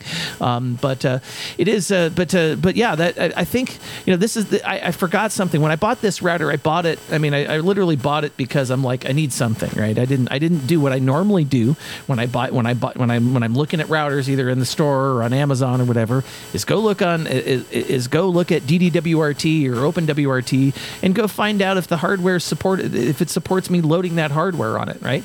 Because like I said, like most of the vendor supplied firmware on these fucking consumer routers is dog shit, and they also don't ever update them. Like they might update them a couple of times, moves, and that's fucking it, right? So, meanwhile, you can still run DDWRT on a Linksys WRT54GS. It'll still work. Now, granted, it doesn't. It's only going to be 802.11b and all the limitations of the hardware, but you can still use it, right? And that's we get all these little electronics that have processors in them, and they all die. They all go to silicon heaven or whatever. It's like, but these, with the right software, that you could still use those processors for things. And we throw this shit away like they're fucking, like it's fucking garbage, and that it wasn't lovingly mined. The minerals that made it up weren't lovingly mined by brown children in sandy places. I mean, so I like to try and reuse things as much as possible and not have to spend money on another freaking router, because the one I had was perfectly fine. The vendor just fucked it up with their software. Yes. And if you're enjoying this rant, shiver me timbers and boost me bitch. That's right. Boost us or send some Fiat Fun coupons, or you can call 253-237-3321 and weigh in on the topic, which today is heaven or hell. Do you believe in them? Do you not? What's your position on, do you think they exist? 253-237-3321. Yeah. So bottom line, folks, if you're looking at a router, I'll have a link to it in the show notes, obviously, for OpenWRT. But I think it's seriously, if you want to you want to do this, it's fantastic. I'm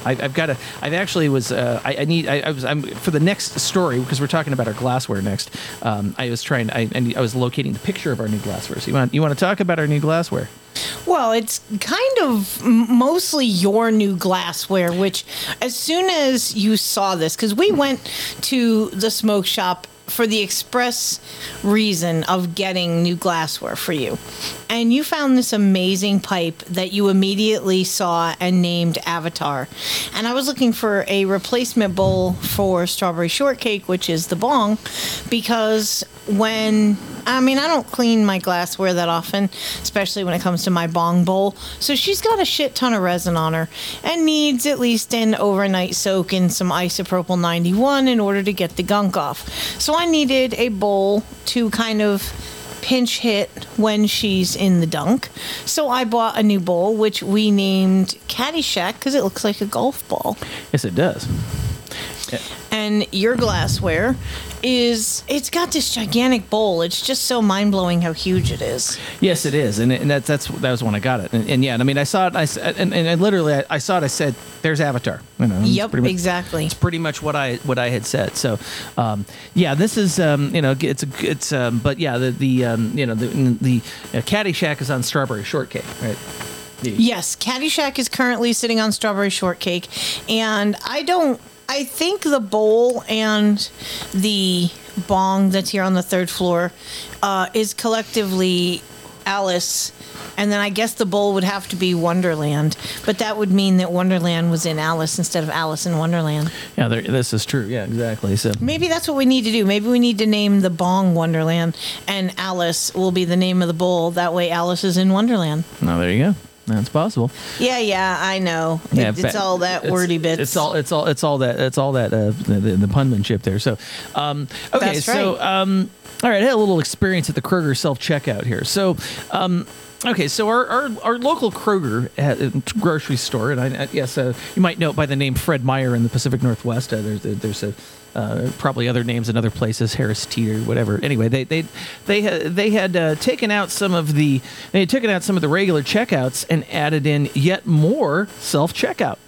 And we subscribe to Sir Rev Cybertrucker's way of doing things. When he goes to the self-checkout, he makes a point of making a snarky comment about, being an employee because you have to scan your own groceries. And actually, when we went to Lowe's a couple weeks ago, when we were getting ready to use the self-checkout, I actually made that same snarky comment. I said, oh, look, I get to be an uncompensated employee of Lowe's. Boy, the chick who was working those self-checkout registers just did not. She immediately was like, can I help you? No, you're just making a joke. It's exactly but I think she got in her feels a little bit. Yeah, she was like, that's what we're here for, is to help. It's like, You work the self-checkout. The only time you help is if someone actually says they need your help. Yeah, we don't need any help. We're good. But in any case, we had acquired a bunch more stuff than we normally do at Kroger, right? And it was because we there was meat sales. There was meat sales involved, yeah. So anyway, I was struggling with trying to get everything all bagged, right? And unfortunately, they have these most sensitive things, and so I was kind of frustrated. I'm like, because I actually needed the checkers' help because it was because I was apparently the place where the groceries are is weight sensitive, and so at some point it just stops you and makes the employee come over to help you, and so I ended up having to talk to the employee, and it's like these self-checkout things. It's like, yeah, they put new ones in, and it seems like they're worse. They don't even have enough. There's barely enough room to do, and then I hear the little voice pop up from the checker next to me. She says, "Yeah, they didn't listen to us." I said, and then I said, "Oh, well, yeah." What a surprise! A big corporation not listening to its employees. We've seen that before. Yeah, exactly. And that's pretty normal. It's like, yeah, that's big corporations for you. Fewer wood, or more wood behind fewer arrows. In that would be much more appropriate. Yeah, well, and they don't even have enough people to staff. Now they have to have two separate people to manage those two separate sets of checkout lines. And give it time; they'll trim it down to one. No, they don't. No, they don't have a second person. They're supposed to, but that's anyway. They have to. That's why not all of the lanes are checkouts are open. Yeah, that's right. So anyway, but it's just kind of funny. This was this girl was probably in her probably like early 20s or something. That's typical sort of minimum wage worker. Which, yeah, I've got a story about minimum wage in California later on. But yeah, it's just kind of weird. It's like there's just sort of this just general acknowledgement that that about this whole situation. Like, does anybody actually fucking check and make sure that people can do this stuff? I noticed that at Walmart they don't even bother to freaking they've turned off the sensors on the on the self checkout. They've actually kind of it's their shit actually seems like it's set up correctly, right? I don't ever remember there being sensors to whether or not you put stuff. Because I've known plenty of people when they've gone to Walmart who pretend to scan something through and then put it in the bag, and as long as it looks legit, there's plenty of loss, I'll say, that goes on at those self-checkouts in Walmart. Yeah, exactly. Now, meanwhile, we actually we asked our pedalheads a philosophical question here for a refire topic, which you can you can sound off. You can sound off at 253-237-3321. Much like this caller did, and looks like we've got two entries from our friend here. Nice. Oh, yeah. That's the call of the wild. The answer is yes. Yeah, believe in heaven. Yeah, well, not a lot to say about that. I just think this world is bigger than just, but it's just here kind of thing, and believe in God and having a relationship with God. So that is that. We will leave it at that for this vocal mail. But yeah, how are you guys doing? I know it's a fantabulous time, I'm sure. We're having a great goddamn time. I don't know why. In the Lotus? I won't maybe say in the pedal, but that's not the pedal. Anyway, but a lotus is a flower, which has petals. I know, we're getting real profound here on a Saturday. But yeah, Saturday. Been a long week, and it's going to be a longer weekend-ish. So anyway, we just got stuff back to back to back. I was teasing my wife, she had one thing this morning, she was working for somebody, and then doing some volunteer stuff, and her cousins and family are coming over, and it's just like half an hour in between each thing, and then we're down cars. So driving around and making sure, picking up all the stuff for the things and the whatnot, and it's just like, and it's like one of those behind the screen screams, but we don't do that here. It's mellow. It's more mellow here, you know. The only goats that have been they were killed prior because Phoenix is cooking them up for food. So In fact, maybe you guys could, like, join together, you know? Like, use those goats and then, yeah, make meals with them. So, anyway, which would actually be interesting to have Lovish, Lavish, and Blueberry Mothman of the Apocalyptic Penguin be on your guys' show. So, anyway, all right, I'm done rambling, and I need to go to Costco. So, all right, love you guys. Stay dangerous. And whether or not you need to go to Costco, or you want to go to Costco, or you've never been to Costco, or you think Costco's too big for you, or you're too big for Costco, go ahead and give a hearty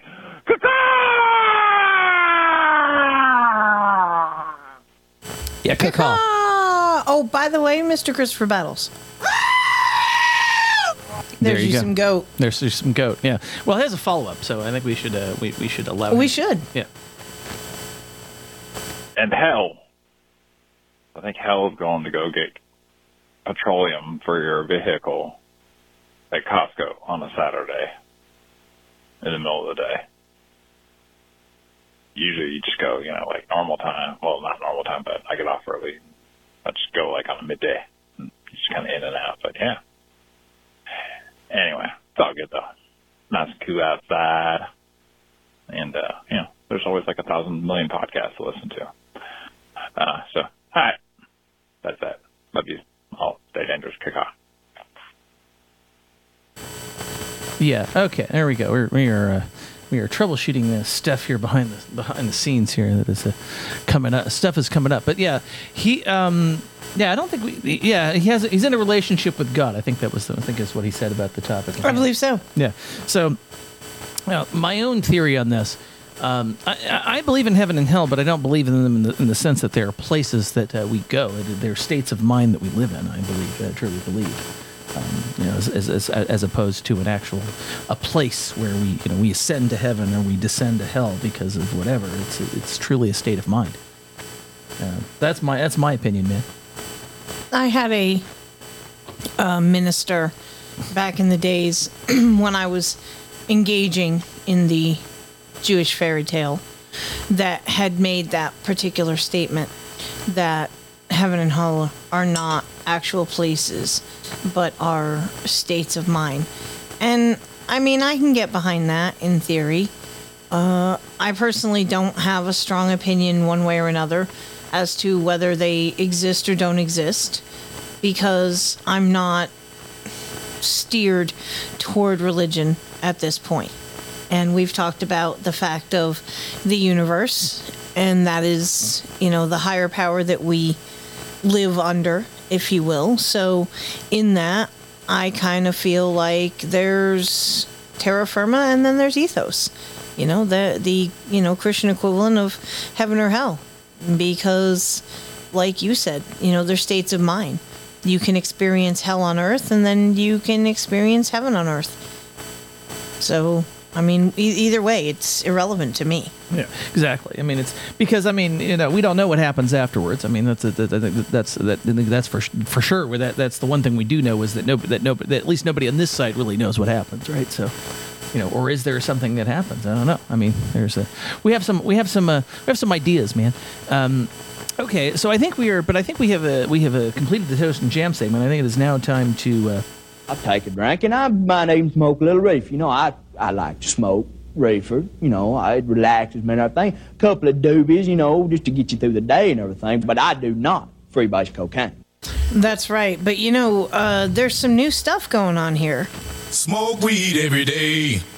Yes, there we go. So with cannabis being akin to alcohol in so many states, we're seeing shifts in legislation that may soon affect college athletics. Now, with cannabis being on September 22nd, the National College Athletic Association, of the NCAA, a Committee on Competitive Safeguards and Medical Aspects of Sports of the CSMAS, recommended new guidelines concerning drug testing of college athletes. Now, more specifically, the commission suggested that NCAA Divisions 1, 2, and 3 remove cannabinoids from from the NCAA's banned drug list. Now, beyond the obvious tetrahydrocannabinol, or THC, this would also remove less common cannabinoids, including CBD, cannabigerol, CBG, and cannabinol, CBN. Now, the biggest influence on this decision comes from a 2022 summit on cannabinoids in college athletics that was held in December 2022. There, it was determined that cannabis and the cannabinoids found within it is not a performance-enhancing drug.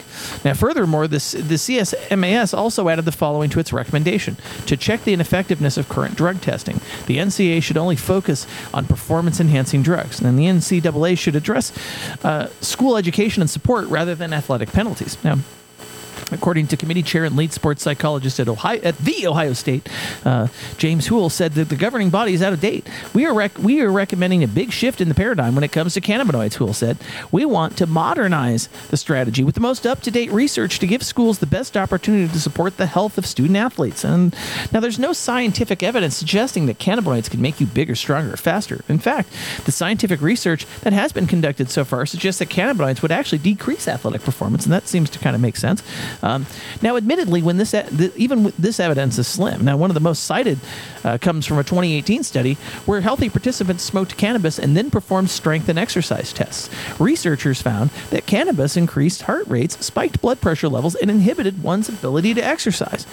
Now, such evidence hasn't deterred the World Anti-Doping Agency, which only recently updated its guidelines concerning cannabis. Now, as of this time, THC is prohibited only in competitions and when urinary concentration exceeds 150 nanograms per milliliter.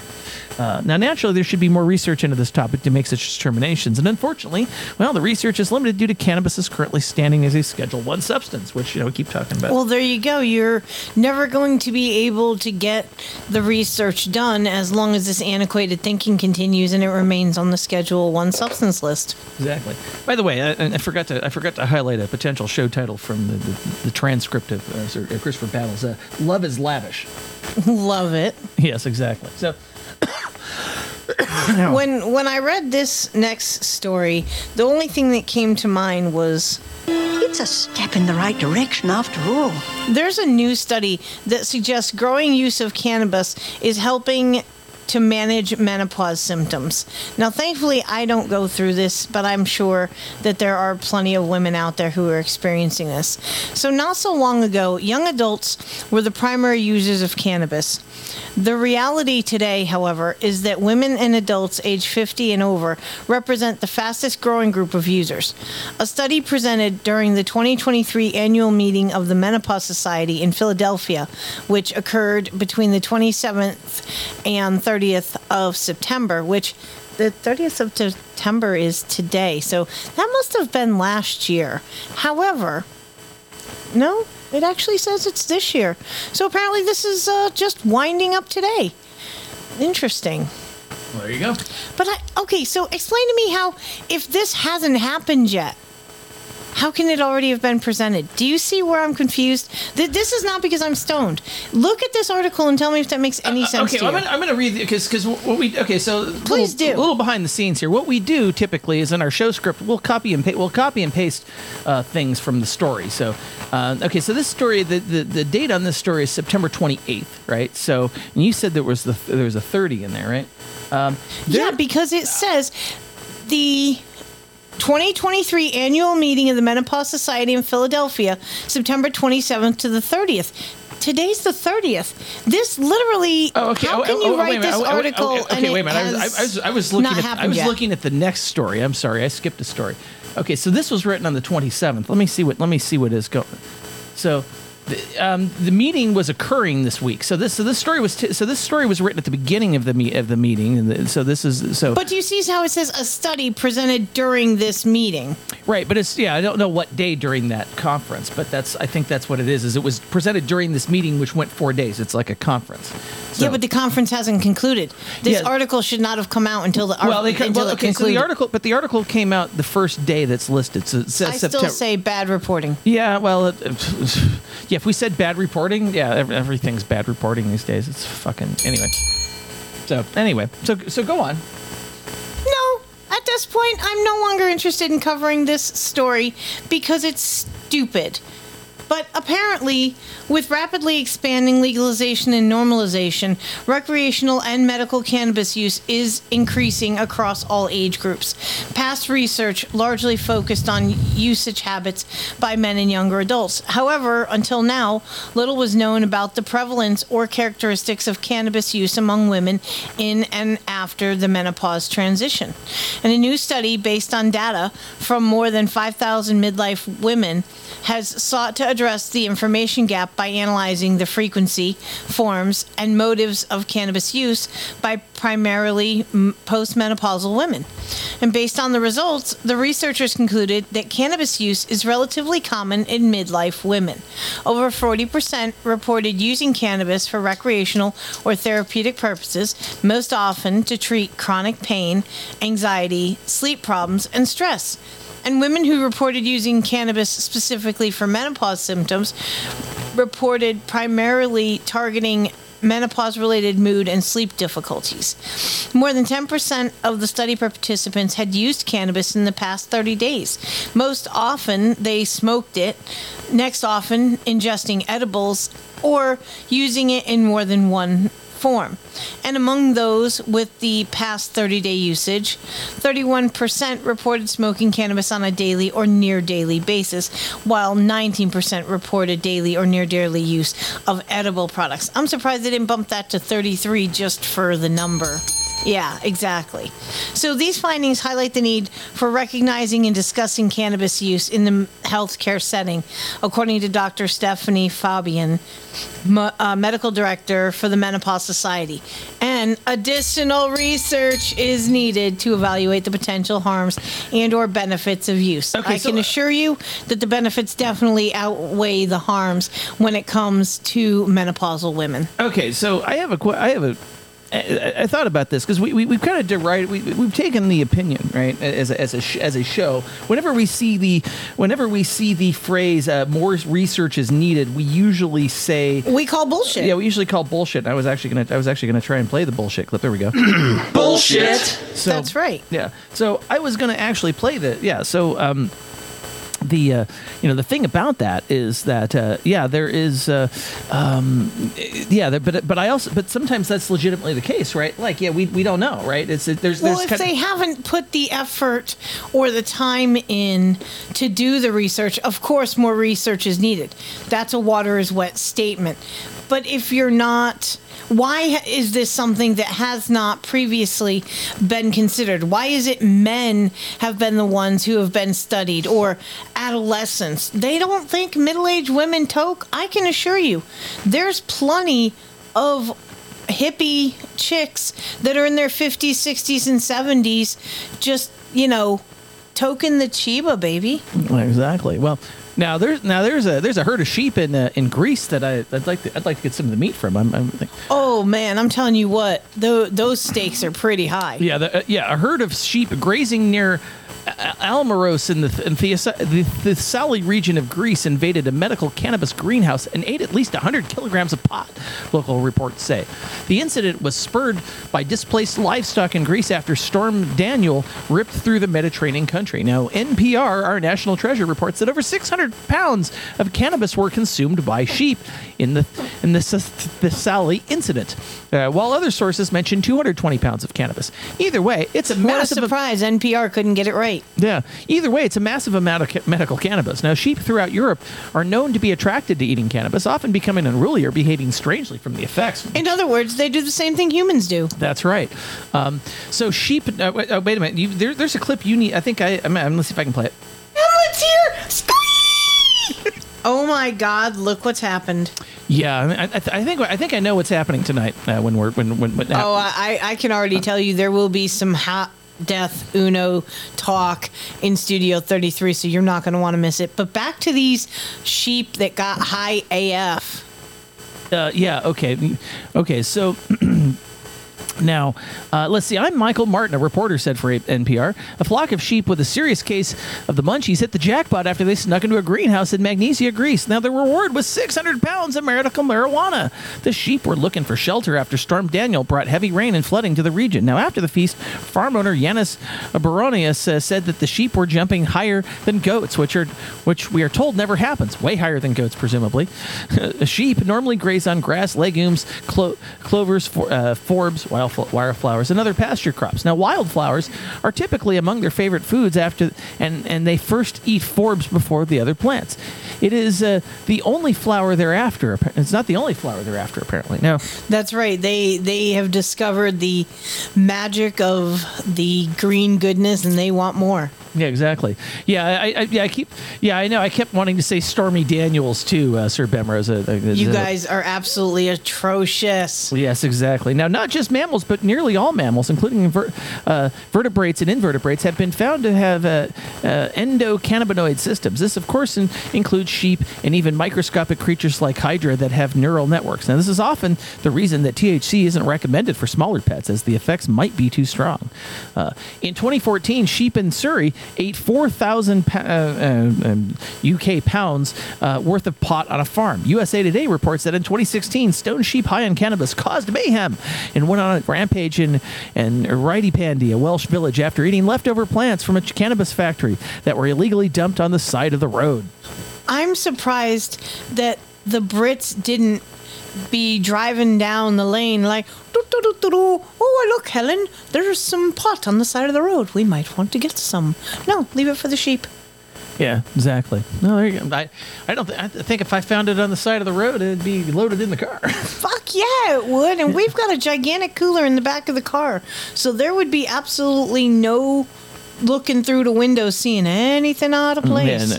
Yeah, don't look over here. Yes, I think this is nothing to see. Nothing to see. I have to play the clip now. Look over here. Nothing to see here. Ooh, look at that. Yeah, exactly. So, meanwhile, we do. Okay, so I think there is a clip I need to play because we are at that segment of the show. It looks like it's alive and living in the fridge. Okay, so what is well, actually, what you cooked last night was pretty good too. I mean, we didn't talk. No, Thank you. Not that we're talking about what's being cooked tonight. So what is being cooked tonight? Well, as I alluded to earlier, I made some meatloaf, and there's going to be some cauliflower, mashed or riced, or I might just put it all together and use up some leftovers on that front. But there will be meatloaf, mashed cauliflower, and veggies, which I'm not really sure what I'm going to do veggie-wise. I do green beans every time we have meatloaf, and I was truly thinking about, despite the fact my mom doesn't like pickled beets, I was going to kind of put some beets alongside of it. And then I thought about the fact, like, no, I probably should do green beans because that way mom would have the ability to eat everything. So we're either going to have green beans, pickled beets, or both. Haven't decided which. Well, there you go. All right, so, we'll post pictures in the show notes once we're done during Studio 33, of course. Now, meanwhile, this is a story I know that's from the Angry Tech News department because I know this is something that Sir Bemrose has covered on ATN. But are you jacking ATN shit again? No, this is this was a story out of Ars Technica that talks about a specific element of it, though. But it's talking about this company called Unity, and I actually met somebody who worked at Unity, and was working at Unity at the time, and this is 2018, 2019. I met him in Denmark, of all places. It was kind of an interesting situation there. But anyway, the first official Unity user group in the world has announced that it's dissolving after 13 years because, quote, the trust we used to have in the company has been completely eroded, end quote. The move comes as many developers are saying that they will continue to stay away from the company's products even after last week's partial rollback of some of their most controversial parts of its fee structure plans. Now, and like I said, this has been covered, and if you play those, you play some of those free games or something on your mobile device or whatever, yeah, you're probably dealing with Unity. I'm familiar. Yes. Now, since its founding in 2010, the Boston Unity Group has attracted thousands of members to regular gatherings, talks, and networking events, including many technical lectures archived on YouTube. But the group says it will be hosting its last meeting Wednesday evening via Zoom because the Unity of today is very different from the Dave Helgeson-led company that Bug says enthusiastically sanctioned and supported the group at its founding. Now, over the past few years, Unity has unfortunately shifted its focus away from the games industry and away from supporting developer communities, the group leadership wrote in the departure note. Following the IPO, the company has seemingly put profit over all else with several acquisitions and layoffs of core personnel. Many key systems that developers need are still left in a confusing and often incomplete state, with the message that advertising and revenue matter more to Unity than the functional game developers care about.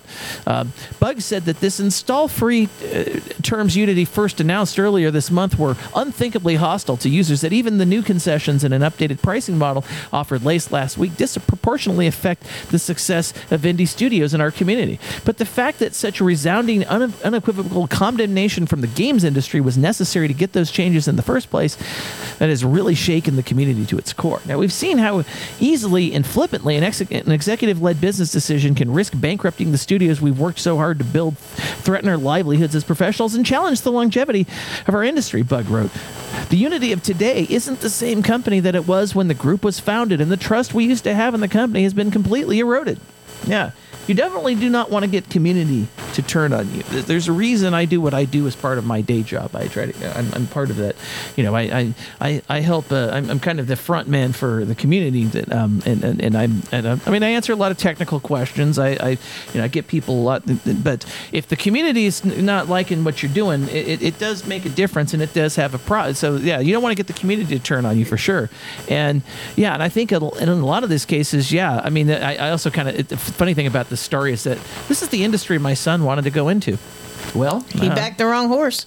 Yeah, he definitely backed the wrong horse on that one. Well, well, I guess that I believe that's a. That's how you know you fucked up. Oh, that is the truth. Yeah, that is the truth. But that clip is overmodulated. I'm probably going to have to. I'm still trying to work out some of the bugs. I have a question. Dude, are you half retarded? Yeah. Well. Yeah. Well, that's just like your opinion, man. Yeah. There's that fag talk we talked about. Yeah, whatever. All right. So now, what is also, but it's just it's just kind of, it blows me away that a company. Well, I mean, it seems like these Silicon Valley companies. I mean, again, you have to listen to ATN, right? Talk about these companies. They used to be cool. I'm thinking Linksys and Belkin. Then they get different people take it over and all. And I mean, it's happened to Apple too. I've watched it happen slowly and surely. I've been an Apple. I mean, one of the first computers I learned on was an Apple II back in the day. Their stuff used to be very, very, very developer friendly, and now it's now it ain't. I can assure you that. Used to be able to the computers were socketed. You could actually remove the chips and you could put them back in. You had to reseat them occasionally. That's not cost effective. Yeah, that's not cost effective. However, it's much more. Well, it certainly makes it easier to repair and they last longer that way. But anyway, but then you don't have the need to replace the machine when you're able to do that shit. Well, that's right. And that's why I'm saying it's not cost effective. It's not about being cost effective to the consumer. It's about being cost effective to the company. Yeah. When all you care about is your bottom line. Ta-da! Yeah, exactly. Yeah. And as Bemlet points out, Wizards of the Coast went through a similar thing a while back. And there's a whole reason. I mean, I'm sure that's one of many reasons that I know. What is it used like a AD&D 3.5 edition or something? But I'm talking out my ass now. I don't remember the exact numbers, but there's a point at which the rules sort of diverged, and there's another. And I know they even call it by a different name now, so that they don't get in trouble with Wizards of the Coast or whatever. But yes, then because the changes that Wizards of the Coast made to Dungeons and Dragons kind of just fucked it up even worse, right? So yes, this is big companies. When big companies come over, they figure out how to just fucking they just figure out they figure out they fucked up, and unfortunately apparently they can't really recover from it because they... Well, here's another company that has totally fucked up. So every single one wheel is being recalled after there have been 4 deaths. So Future Motion, the maker of the one-wheel electric skateboard, is recalling every one of them, including 300,000 one-wheel self-balancing vehicles in the U.S. Now, alongside the U.S. Consumer Product Safety Commission, the company now seeks to remedy the products after 4 known death cases, 3 without a helmet, between 2019 and 2021. If you're riding one of these things without a helmet, dude, you get what you deserve on that. Because you have absolutely got to be a fucking idiot not to wear a helmet when on one of these things. But I digress. The recall comes a year after Future Motion took issue with the CPSC's call for recall and claimed that it tested and found nothing wrong with the one wheels. At the time, the company issued a press release in objection to the CPSC and called the agency's statements unjustified and alarmist. Now, Future Motion is moving forward with a voluntary recall it chose not to do almost a year earlier. The company is asking owners to stop using their one wheels until they take appropriate action. For the newer One Wheel GT, One Wheel Pint X, One Wheel Pint, and One Wheel Plus XR, a software update with a new warning system is the remedy. Now, for early adopters, however, the CPSC and Future Motion are telling owners to stop using and discard the original One Wheel and One Wheel Plus. Now, that can't be cheap. Let's just be honest. Now, we asked One Wheel Chief Evangelist Jack Mudd in an email how many of the original units are affected, but Mudd refused to answer. He also wouldn't tell us why the company claimed there were no issues and publicly resisted issuing a recall back in 2022. Mudd didn't say that the software update for the other models is rolling out worldwide, not just in the U.S. So, fuck the U.S. people as long as the rest of the country gets their update. Now, to install the firmware update, you need to use your smartphone app. Gee, what a surprise! Another piece of shit with an app. Yes. Wait, it needs a smartphone app? Yeah, that's what I thought. So for early adopters, however, owners can receive a prorated credit of $100 toward the purchase of a new board, according to Mudd. And the credit will only be issued after owners confirm they've disposed of the old model. Are you fucking kidding me? Yeah, well, a whole $100. Wow. Okay, so I deep dug into this particular story. The whole safety thing that the firmware update is going to do, the whole reason why these deaths have occurred is because if you are overstimulating this item, if you're driving it too hard, whatever, it will malfunction and stop. And what happens when an unstoppable force meets an immovable object? Yeah, it stops. Said rider doesn't. You're a fucking yard dart. So the new update will cause a vibration that can be heard. I think they called it like a hepatic buzz or something like that. If you're over exerting this thing, that way you can back off and don't necessarily become a yard dart. That's the answer to how to fix this problem. Lovely. Yeah, exactly. So, all right. I think it's time. I think it is time for the. You all are a bunch of fucking degenerates. Yeah, for that segment of the show where we talk about the stories that we want to mention, but we don't really spend a lot of time on. I saw this morning. California raises minimum wage for fast food workers. So California's fast food workers will see a wage boost to $20 per hour due to legislation signed into law by Governor Gavin Newsom on Thursday. Now, the wage increase will be effective from April 1st, 2024, and it will apply to all employees who work at restaurants that have at least 60 locations across the country, which is not a huge, huge number. But however, restaurants that make and sell their own bread don't have to abide by the new minimum wage. That's curious. Why does that have anything to do with the wage? If they make and sell their own bread, that seems arbitrary. Yes, I agree with that. And that would be like saying, oh, Carl's Jr. doesn't have to do it because they make their biscuits fresh every morning. That's a form of bread.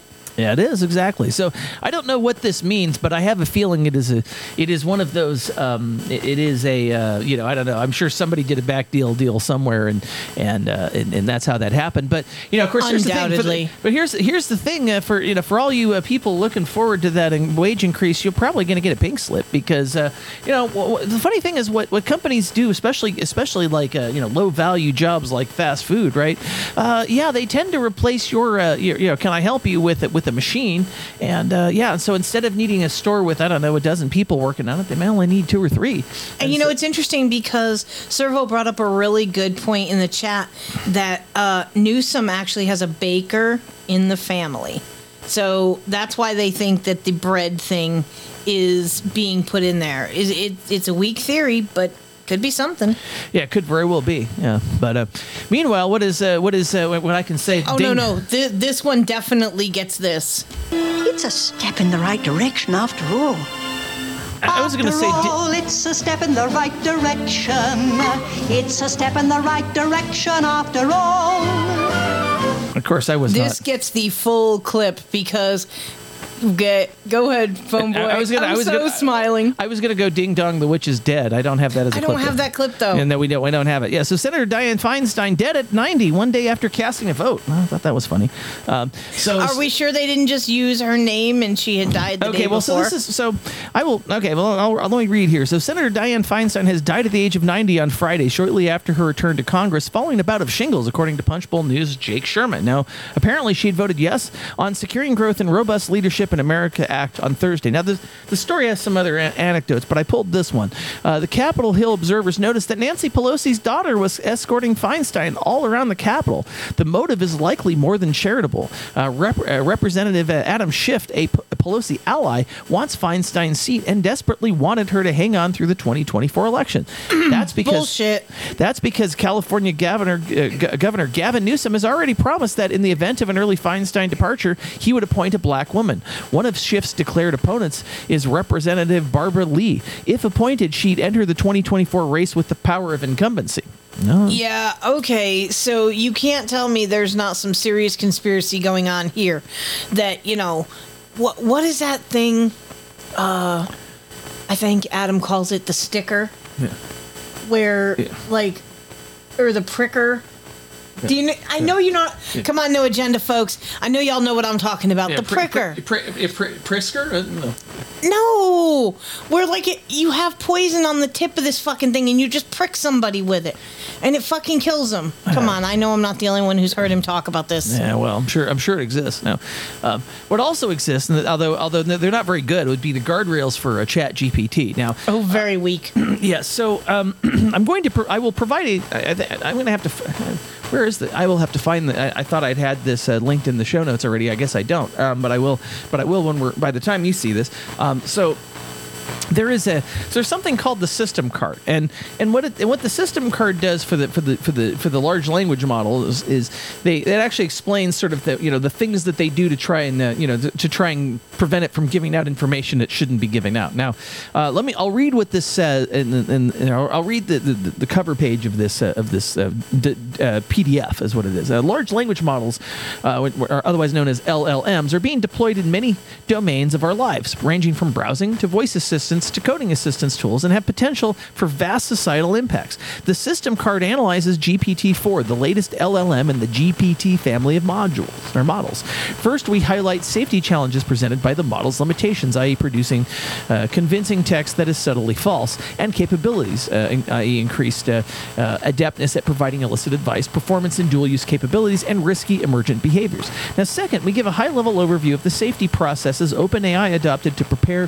GPT-4 for deployment. This spans our work across measurements, model-level changes, product and system-level interventions, such as monitoring and policies, and external expert engagement. Finally, we demonstrate that while our mitigations and processes alter GPT-4's behavior and prevent certain kinds of misusage, they are limited and remain brittle In some cases, I'd say a lot of cases. This points to the need for anticipatory planning and governance. Now, it's interesting that this document has a content warning.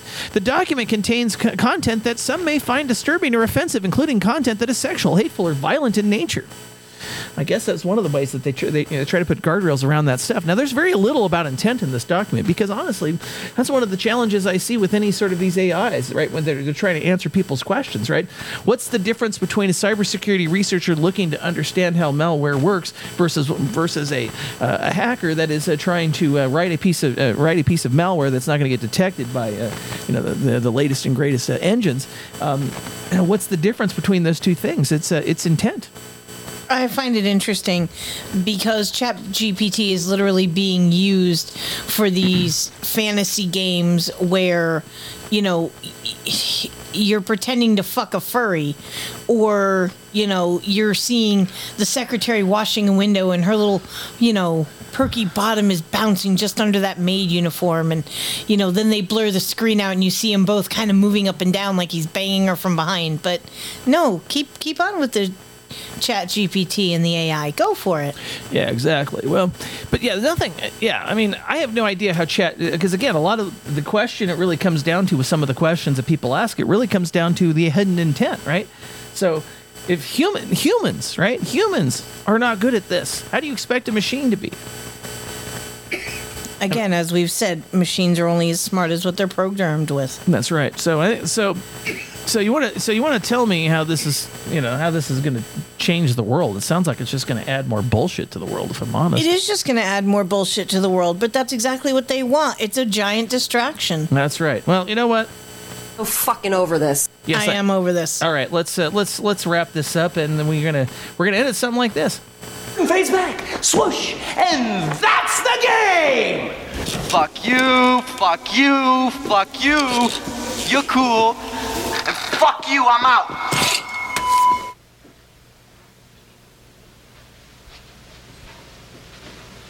You're still here?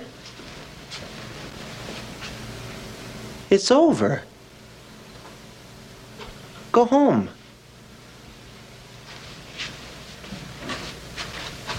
Go.